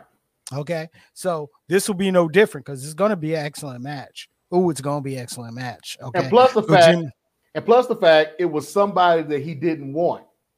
Moxley didn't want him. Exactly. Moxley wants Suzuki. That's the match. No. Moxley was supposed to be in a match with Suzuki before he left before COVID. Yeah, but that's not the setup. The setup is Moxley wants Tanahashi and the US title back. Now he does. That's that's what this is still building towards. Okay. Right. So to me, but originally before all this US title stuff, Moxley wanted Suzuki because that was the match that was supposed to happen at Wrestle Kingdom before COVID started. So that's what. So I mean, he eventually wants Tanahashi and the belt. But even look at the build. Look at the build from New Japan Resurgence. Okay, that was all about him and Tanahashi. Right, it was all about him and Tanahashi, and this is still all about him and Tanahashi. Right. Okay? Suzuki's gonna come. Trust me, because I can't wait to see that because it's gonna be hard hitting. But now here's the thing. This weekend, and I didn't mention this earlier, but this weekend is supposed to be Tanahashi versus Kota Ibushi for the U.S. title. Yeah, Grand Slam. Yeah, that happened earlier today. So I haven't seen the match. I don't know how it came out. I know the results. So please. Yeah, Tanahashi retains. I figured that would happen. Yeah. Okay. Yeah, my biggest surprise was Jeff Cobb beating Rainmaker. No, Jeff Cobb has been beating Rainmaker for a while now. Yeah, so that's been happening for a while now. Yeah, but that was still my surprise on this grudge match. But anyway, you're going Moxley as well, KJ? Yes, sir. Okay. All right, so we're 100% on. I mean, we're 100% on that. Next, AEW TNT Championship. God's favorite wrestler Miro versus Eddie Kingston. Did y'all hear what I think it was Tony Khan said on a group call earlier this week about the TNT Championship? What? Don't ever call it the mid-card championship. It's not a mid-card championship. Yeah, somebody called it a mid-card championship and he went off on the phone. He should have. Don't ever call it a mid-card. So what is it if it's not a mid-card championship? It can be a secondary. It's not mid-card. It's kind of more along the lines of what the Intercontinental Championship used to mean. Exactly. It's a make your career championship. Look what it did. Look at what it did for Darby Allin. And look what it's currently who at the time was a mid-carder. Yeah, but look what it's doing to Miro. It's reshaping who when he won it was a mid-carder. I get your point. It's elevating. However, I understand that it elevates you, but I mean, again, that's what a mid-card championship is supposed to do. Okay. Now, if he won't, now look, I've had this discussion. I had a whole show about this discussion. Okay. What makes a world championship a world championship? Okay. Now, if he wants to call the TNT championship he say that it's not a mid-card championship, fine. It's his belt. He can call it whatever he wants to, you know. He could put a chokehold on and call it Blue Dog shit for all I Exactly. Pretty much. But I mean, you put lipstick on a pig, it's still a pig. Okay, think about this. Let's take a trip back in time. And we're not gonna go that far. I'm just gonna go back to Attitude Era. Okay, you had The Rock, Stone Cold, Triple H, all vying for the Intercontinental Championship, going back and forth, back and forth, back and forth. What did that do? They were all mid-carders. Then all of a sudden, they broke out of that mode, and the next thing you know, you got all three of them vying for a world championship, kicking each other's ass. It made for great wrestling. When you have a stepping stone, like a secondary belt, and it's used for what it should be used for, it makes the business better because everybody has not only the brass ring, but you also can say, I got the brass ring, but I can go and get the golden ring too. But see, you can't make the comparison from the Intercontinental Championship and the TNA Championship, because there was a time when the Intercontinental Championship was more important than the WWF Championship. Yeah, that's because Brock was never around. No, I'm talking about Attitude Era, Golden Era, the whole shit. Actually, I can make the argument that the Intercontinental Championship at the beginning of the 80s, when Pedro Morales and Don Muraco were feuding for the title, was a bigger championship than Bob Backlund's title reign. My point. Exactly. My point. That's my point. Yeah. The Intercontinental Championship made people. But it was a mid-card championship. Mid-card wrestlers won the belt and got built into the main card. Time out. What did you just say? Now, see, you went back further than I knew. Now, of course, I know the story about the Intercontinental Championship. Pat Patterson, first Intercontinental Champion that won it at a match that never happened. And I didn't know that didn't happen until I hit my 30s. My whole life, I believed this match happened. I found out in my 30s that it didn't happen. Oh, it's funny that it was in Puerto Rico, so nobody. Remember, it was in Buenos Aires. Oh, I'm sorry, Buenos Aires, where really nobody saw it. Right. But so hold on, you saying in the early '80s the Intercontinental Championship was more? It was bigger. It was the feud. Pedro Morales, former WWF champion, won the title from Pat Patterson. Okay, and his matches were more exciting. His matches were more important than the run-of-the-mill Bob Backlund matches. The run-of-the-mill Bob Backlund matches went first match against an opponent, disqualification. Second match against an opponent, okay, count out. Third match against the opponent, Bob Backlund wins.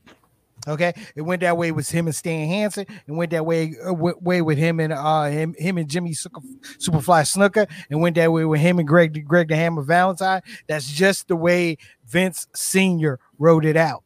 But the matches for the Intercontinental Championship were amazing. The feud, the year-plus long feud between the Magnificent Muraco, managed by the Grand Wizard, and Pedro Morales, who was a main eventer, were incredible. And that was the feud that made the Intercontinental Championship what it was, as the title that you looked at before. You looked at, that it was a title match that you look forward to, as opposed to the world title as opposed to the WWF title match. I mean, think about the Randy Savage years. Think about the Tito Santana years. Think about the Greg Valentine years. You look more forward to those matches than seeing some fucking Hulk Hogan match. Okay. And which hence them calling it the Workhorse Championship. Now, KG, you grew up in this era. So I'm gonna ask you something.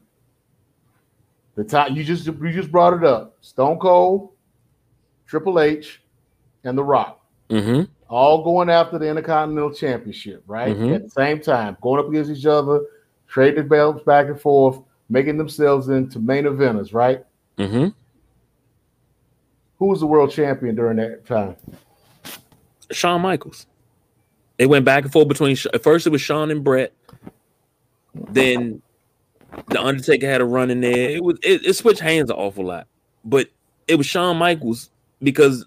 What was that? WrestleMania, after WrestleMania 14 was the formation of DX. And WrestleMania 14 was what, 97?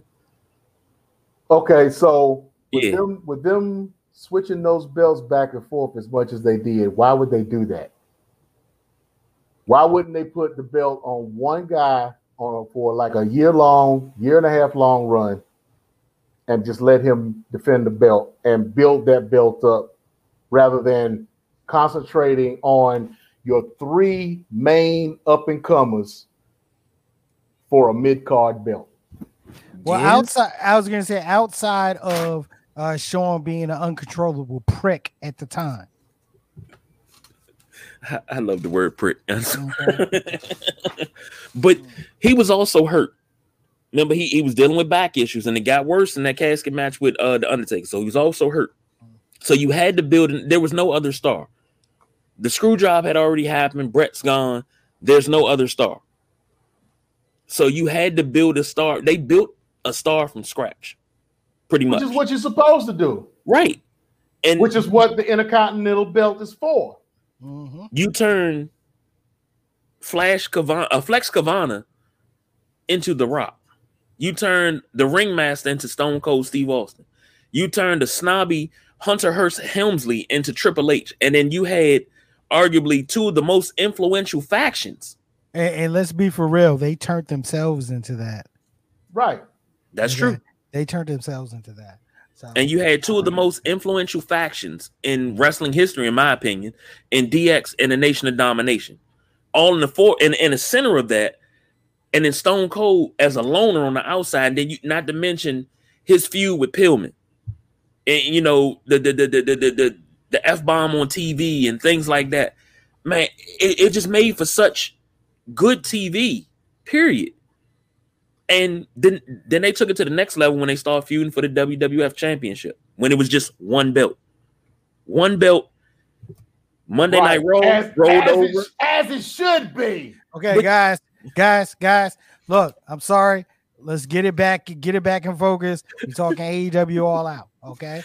So okay, let's bring it back. The TNT Championship is a mid-card title. Okay.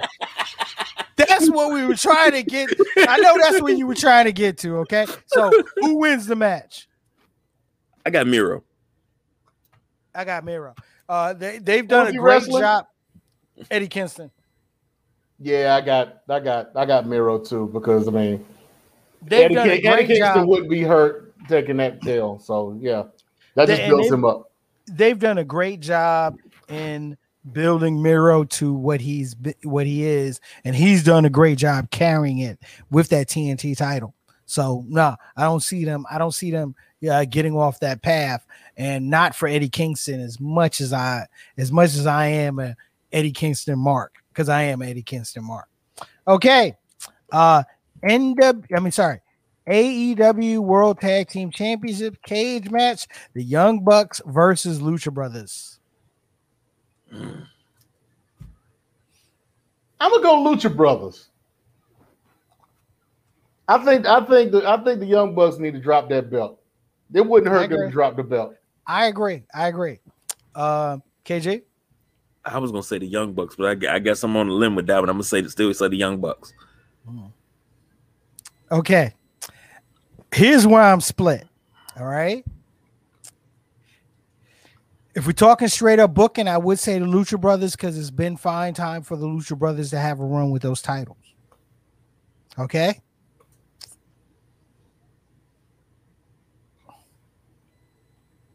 If I'm adding the surprise element into this, okay, the cage match, the way they've built the Young Bucks defending the title in a cage was for the Elite to not be able to interfere in their matches. Okay.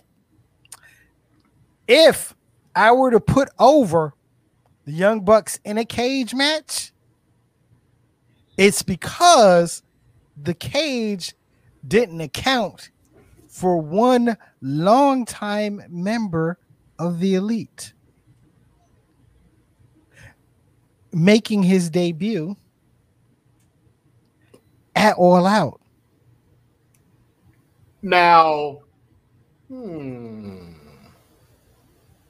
would you happen to be talking about the villain, Marty Scurll? No, Marty ain't. Look. Marty needs about 2 more years of rehabilitation before he sets foot in a major federation. As much as I'm a Marty Scurll fan, but that's not a lot of videos lately. But that's not who I am talking about. Oh, okay. Well. He was. Wait a minute. He was never elite. He was Bullet Club, but he was never elite. But he's still close to them. Yes, ladies and gentlemen, I'm talking about Adam Cole. Okay, you're talking about Adam Cole, who is a free agent. All right, what perfect way to surprise everybody and bring Adam Cole into AEW by having him join forces with his friends back from the dead. Right, back from the dead. Not the ghost of Adam Cole.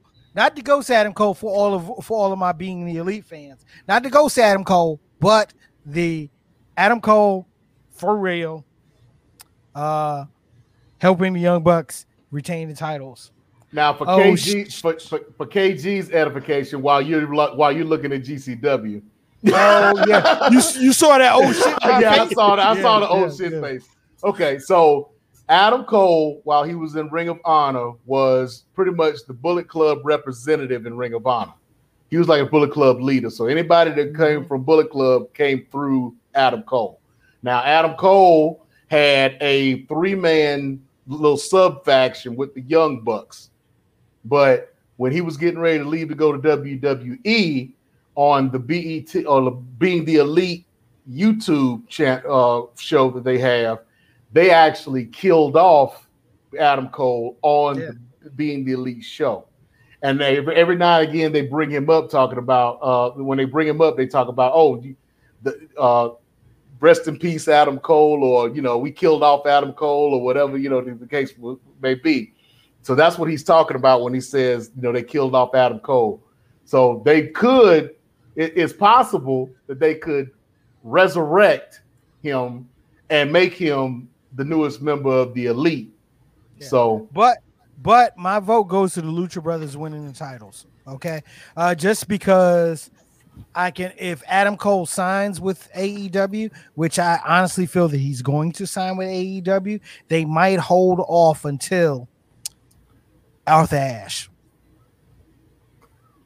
And the reason why I say they're going to hold off until Arthur Ashe, and I'll bring that up as we get further into our predictions. So, Lucha Brothers. Now, going back to Arthur Ashe, now, in the videos that they're doing for Ruby Soho,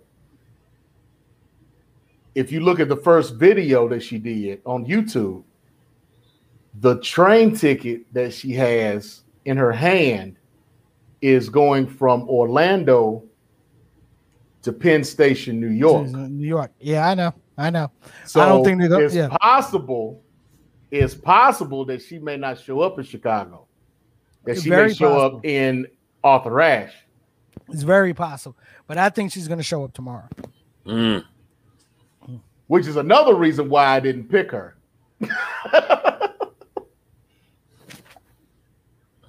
All right. So next we have AEW Women's Championship. Dr. Britt Baker, DMD versus Chris Statlander. Do we really need to waste time on this one? No, not at all. Not at all. They are not taking that belt off of her. No. She is one of the hottest acts in wrestling right now.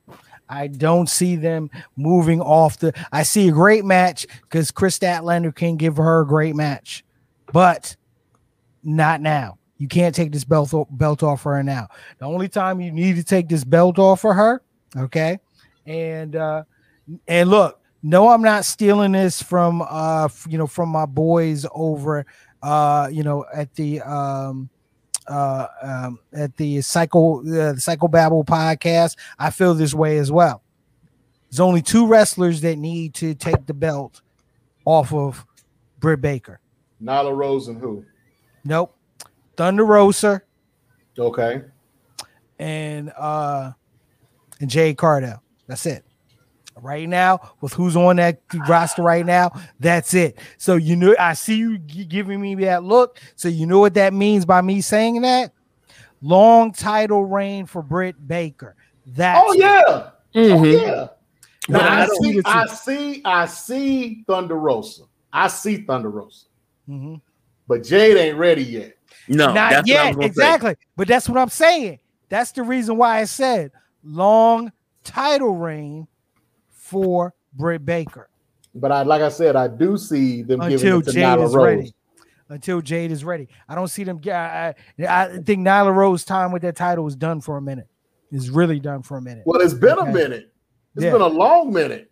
And ain't coming back for a while. The only two that's going to take that belt off of Britt is the two that I mentioned. And the next time Britt Baker and Nyla and Thunder Rosa face each other, Britt Baker's winning the match. Oh, I don't see anybody taking that belt off of her anytime soon. I mean, she's done too much and has built herself up too high to take that belt off of her. I mean, come on. Exactly. All those blood matches that she's had, her promos have gotten better, her charisma has gotten better, and her man about to show up. Hey, thank you. I mean, look. This Wednesday night when they did the whole free agent thing, and she said she re-signed. To me, that was almost a tip-off that Adam Cole is coming. Oh yeah. Why are you gonna troll like that if he's not? You know what I mean? So, all right. Chris Jericho versus MJF with Chris Jericho's career on the line. What you think, Nubian? Look, he's sweating already. I don't see them. I don't see them ending. I don't see them ending the streak. They've built up. Mm-hmm. I don't see them. They've built up MJF like Andre the Giant. He is an attraction. Mm-hmm. Okay. How many times a year does he actually wrestle? I mean, this is the most that he's wrestled in AEW since he got to AEW. Okay? So I don't see them taking his streak away from him. This would have to be something very significant. Plus the fact Jericho has a tour coming up that he keeps putting off because of COVID. The cruise is about to start here in October, if I'm not mistaken. I mean, Jericho has too much going on outside of the ring to have him win this match. And for him to win this match and then end up leaving and pretty much burying what they've been doing for the past 2 years, 2+ years with MJF, it makes no sense. So I'm going with MJF. No, all right. No. KJ? No. I'm sorry. Now you talking about career. Now, granted, we've seen career ending matches and things like that, and they come back 6 months later, you know? Right. But Jericho right now, to lose this match, no. I get it. Yeah, he got the cruise. He got a tour. If I'm not mistaken, Fozzy got a new song out. Yeah, no. He can still win this and still go do all those things. This is fine. This is fine. He can disappear for a month or two. But he doesn't need the win though. Yeah, but he doesn't need the loss either. This is not. What does it gain for him to win this match? To keep his momentum going. What momentum? It's Jericho. I mean, what do you mean? What momentum? I mean, they built him up with those first 4 matches in the Trials of Jericho to set him up to lose against MJF. So what momentum does he really have? Are you not a Jerichoholic? Do you not believe? Hey, I love Jericho. Okay? As far as I'm concerned, Jericho has one of the top 3 entrances in wrestling history, period. And I'm talking about he's got 2 of the top 3. I can agree with that. Okay. So, I mean, for him to actually win this match is a waste of a match, in my opinion. Why give it to him? Not exactly. Okay, I'm actually going with Jericho in this one, but let me explain why. That man's smart. Let me explain why. Okay, this will be a screw job ending. This will be a screw job ending. You've already had Jericho lose to this man 3 times. All right, so you have Jericho win the match with the screw job ending. It has a screw job ending will have no effect on MJF, and then it can continue the MJF story. Like, say, for example,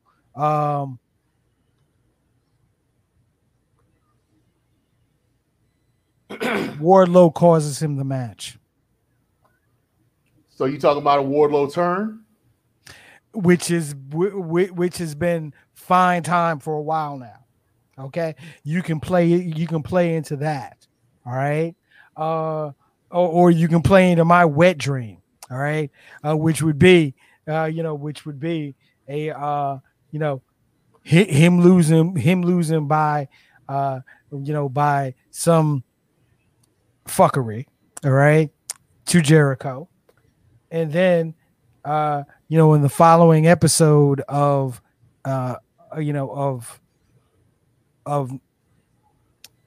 Dynamite, he brings in someone to make sure that his career stays on track. A man by the name of the Nature Boy, Ric Flair.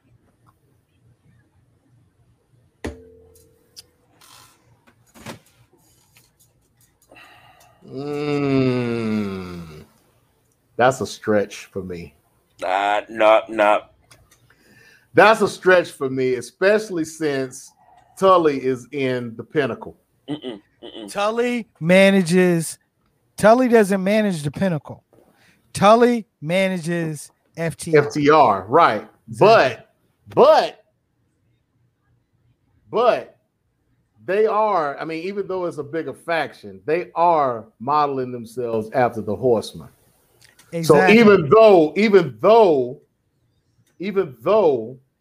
JJ Dillon managed Tully Blanchard, he was a de facto manager of Flair, Arn, and Ole. Understandable, but Flair, Tully, think about it.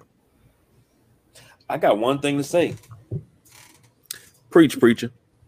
Okay, sorry, but Jericho wins this match. It's still a stretch to me. I'm sorry. Well, I'll let you have it, but it's a stretch.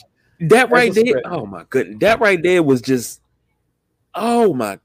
Only because he agreed with you. Come on, man, get off that. It doesn't matter. It was powerful. Did you hear how he said it with conviction? He ain't gonna be here next week. Stop riding.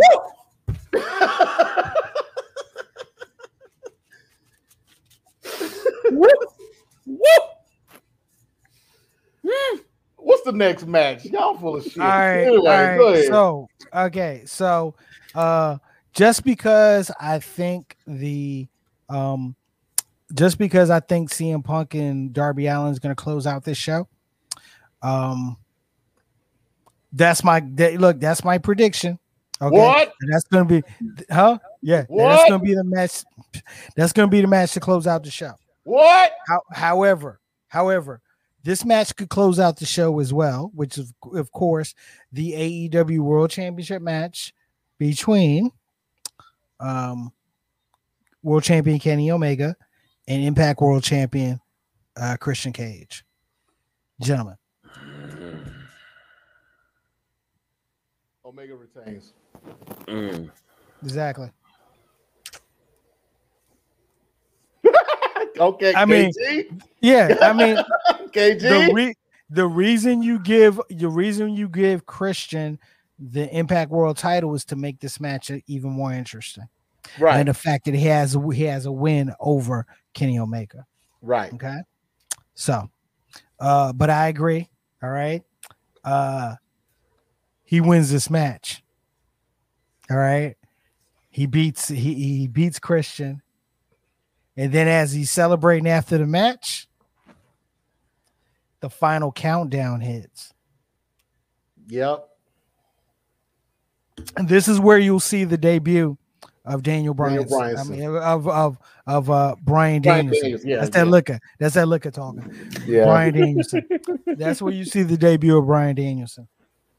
I like it, but I'm still going with Christian Cage. Sorry.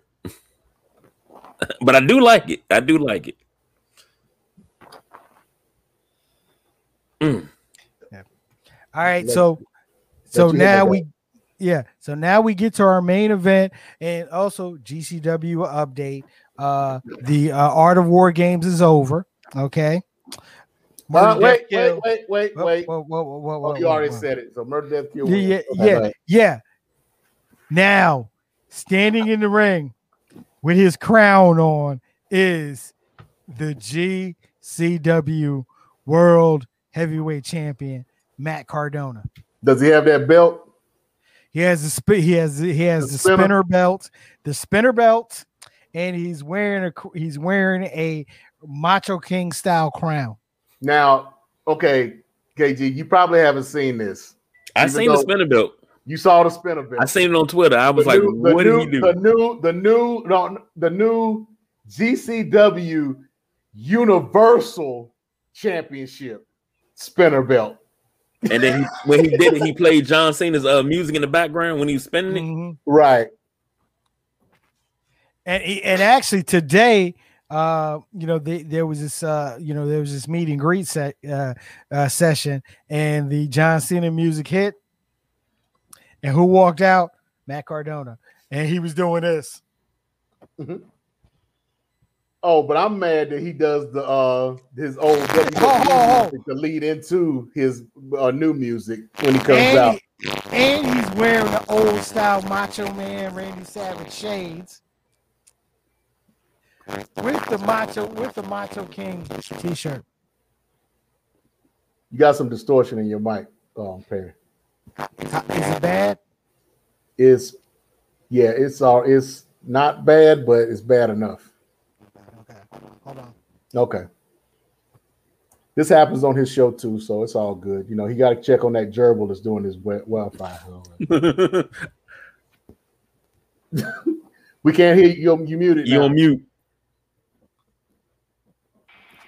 How I sound? There you go. That's a little better. Yes. Perfect. All right. So, Macho King t-shirt, Macho King hat, Macho Man glasses. And this is the open challenge. So I'm curious to see who's going to come to the ring.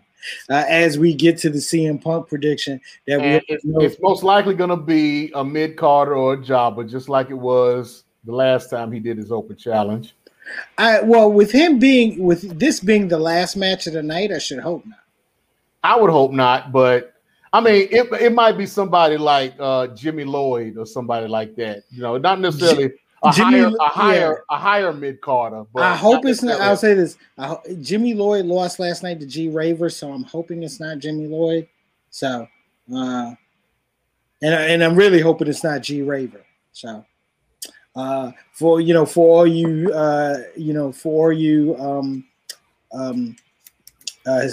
GCW marks that know who we're talking about. Y'all got to get on GCW. I'm telling you that right now. But look, because Perry I found GCW on a humbug, but Perry was the one that actually put me on GCW and convinced me to start watching it. And it is they do a very good job. You know, I would put them in the top echelon of independent wrestling right now because they do so much. I mean, for AEW to be as diverse or inclusive as they say they are, GCW's been doing it for a long time. Yep. I mean, they have a whole show of black wrestlers. They have a whole show of LBGQ wrestlers. I mean, they have a whole show of like hardcore wrestlers. The Bloodsport is more of the MMA style type wrestling. I mean, they're just so diverse and they do so much, and it's just incredible the way they do that. They do it, and I mean, I don't know. I have so much more respect for Joey Janela now. You know, off of him because that this is a Joey Janela production, pretty much. Joey Janela's Spring Break. I mean, this is the promotion that made him a star, right? But look, and here's the beautiful thing, and I'll just go ahead and say this before we get into our main event prediction, which we all know who we're going to pick. This is one of the best times in a long time to be a fan of professional wrestling because you have this amount of variety. Where if you're complaining about the WWE, what the fuck you complaining about? You don't have to watch them, right? Okay, because I mean, 9 times out of what the fuck?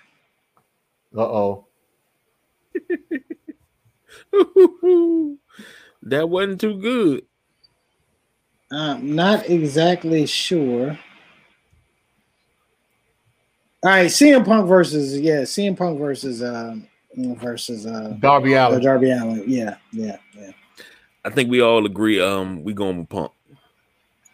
Got to be Punk. Yeah, it's his town. It's his town. It's the main event. It's his first match in. Darby Allin won't be hurt by the loss, and it's just gonna be a knockdown, drag out match. It might put Darby Allin over a little bit more. Oh, it is going to put Darby Allin over. It is. Yeah. This gonna put him pretty much. This going to solidify him as a main eventer. Yeah. Yeah. Win or lose. This is a further star-making match for Darby Allin. Right. The only thing that will fuck this match up is Darby Allin. If he comes in and he phones this in and does his usual shit, and doesn't put forth the best effort that he can, which he probably will. I'm sure he will, because that's just Darby Allin. The only thing that would mess this up is him. Yeah, I agree. Darby Allin would have to screw Darby Allin in order to mess this up. I totally agree.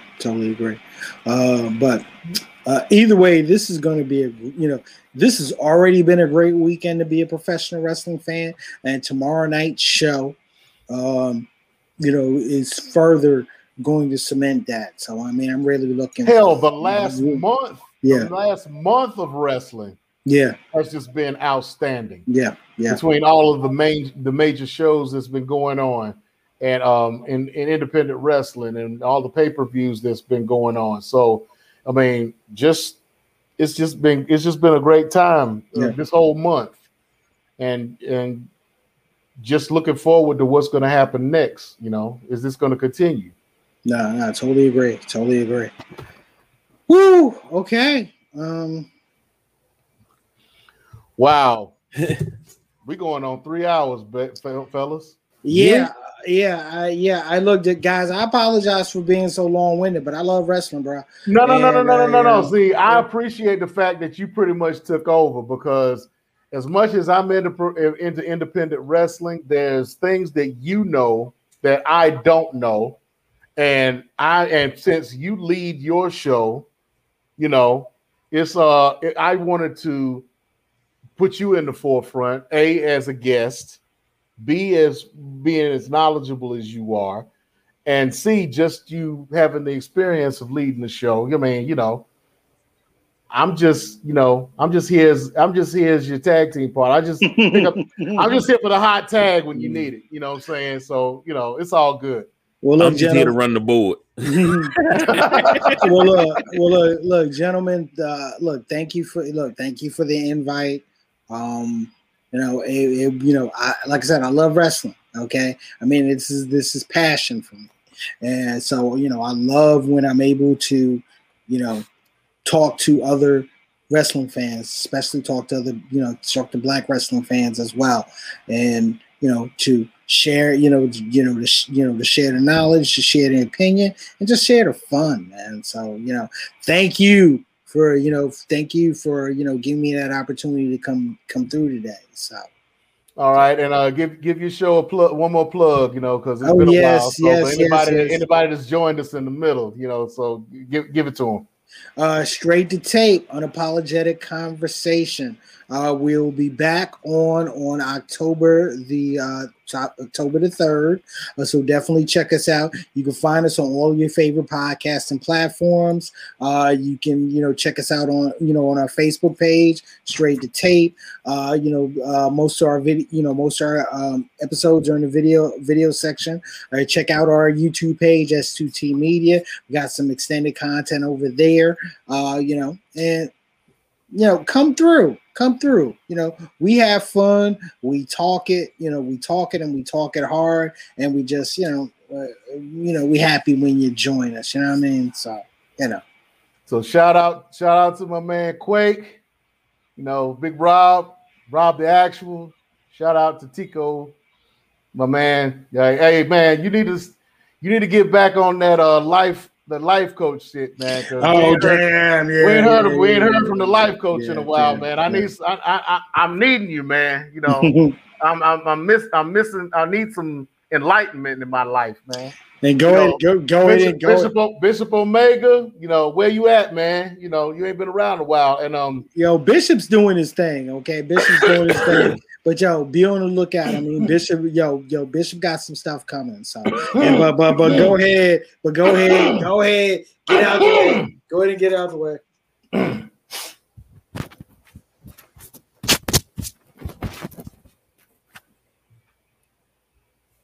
Hi, Keisha. I ain't got nothing to say. Oh my goodness. How you doing, baby? I miss you, girl. I'm gonna hit you. As soon as we get off the show, I'm gonna hit you up on IG, on instant messages. I'm gonna hit you up. Okay. Update. A bunch of Druid cats are walking their way to the ring in black outfits. Okay. Whoa. So the match hasn't started yet? No, he already beat some mark. Well, I told you. Who's the mark? G-Raver. Death match. Oh my goodness. Guess what? Now G-Raver's coming to the ring. Okay. So I think he's about to challenge. Anyway. Okay. I was hoping it'd be a real big surprise, and it ended up being someone that already works for the company. But anyway. But yeah, guys, thank you for thank you for allowing me to come through, and bless the show. Shouts out to my man, Mr. Everything, yes, Mr. Andrews, for coming through. Thank you for coming through, bro. I mean, you just came off of a show, and you're about to leave to go to another show, and safe travels to you. I appreciate you coming on, man. That was a very nice surprise for me because I had no idea that they kept that from me. So, it's in my contract that I'm supposed to know these things. But I'll accept that one. I won't call Stephen P. New on that one. So I'll had to sit on that. I had to sit on that all day. I'll let that one slide. Okay, I appreciate that. I didn't even tell the boss BJ about that. Nobody knew. When Perry called me this morning, nobody knew. I was like, all right, let me hurry up and get this stuff done. I had to do grandpa duties before I came in the house. And I was like, all right, I got that done. Let's get it done. And then when he popped on, I was like, yes, it happened.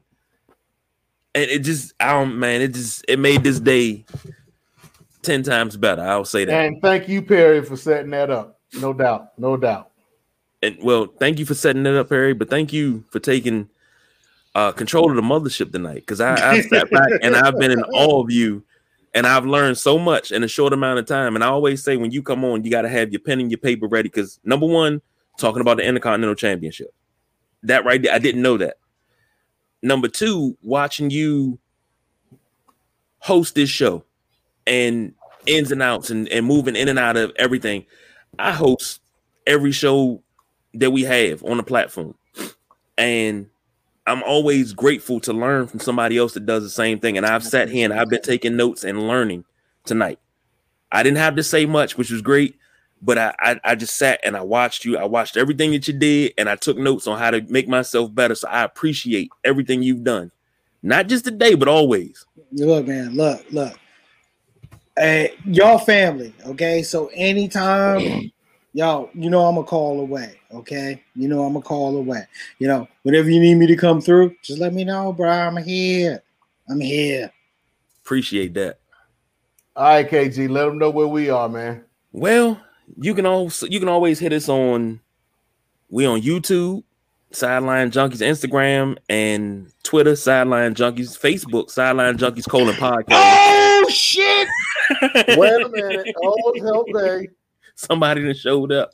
Yeah, one of the Druids just so happened to be Jon Moxley. Oh shit! Because remember, this whole feud started because it was supposed to be Jon Moxley coming after Nick Gage, and it ended up being Matt Cardona. So now Jon Moxley's there, and he's holding up some lighting tubes right now, and he's about to get into I love wrestling.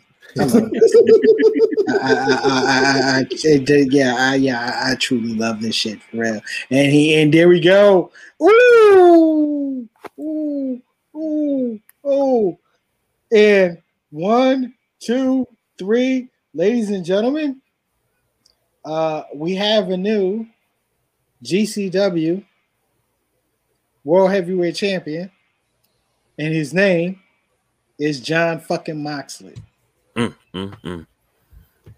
Now, will the GCW title appear on AEW? Yes. Yeah, we'll see. We'll see on that. We'll see. Yeah, we'll see on that.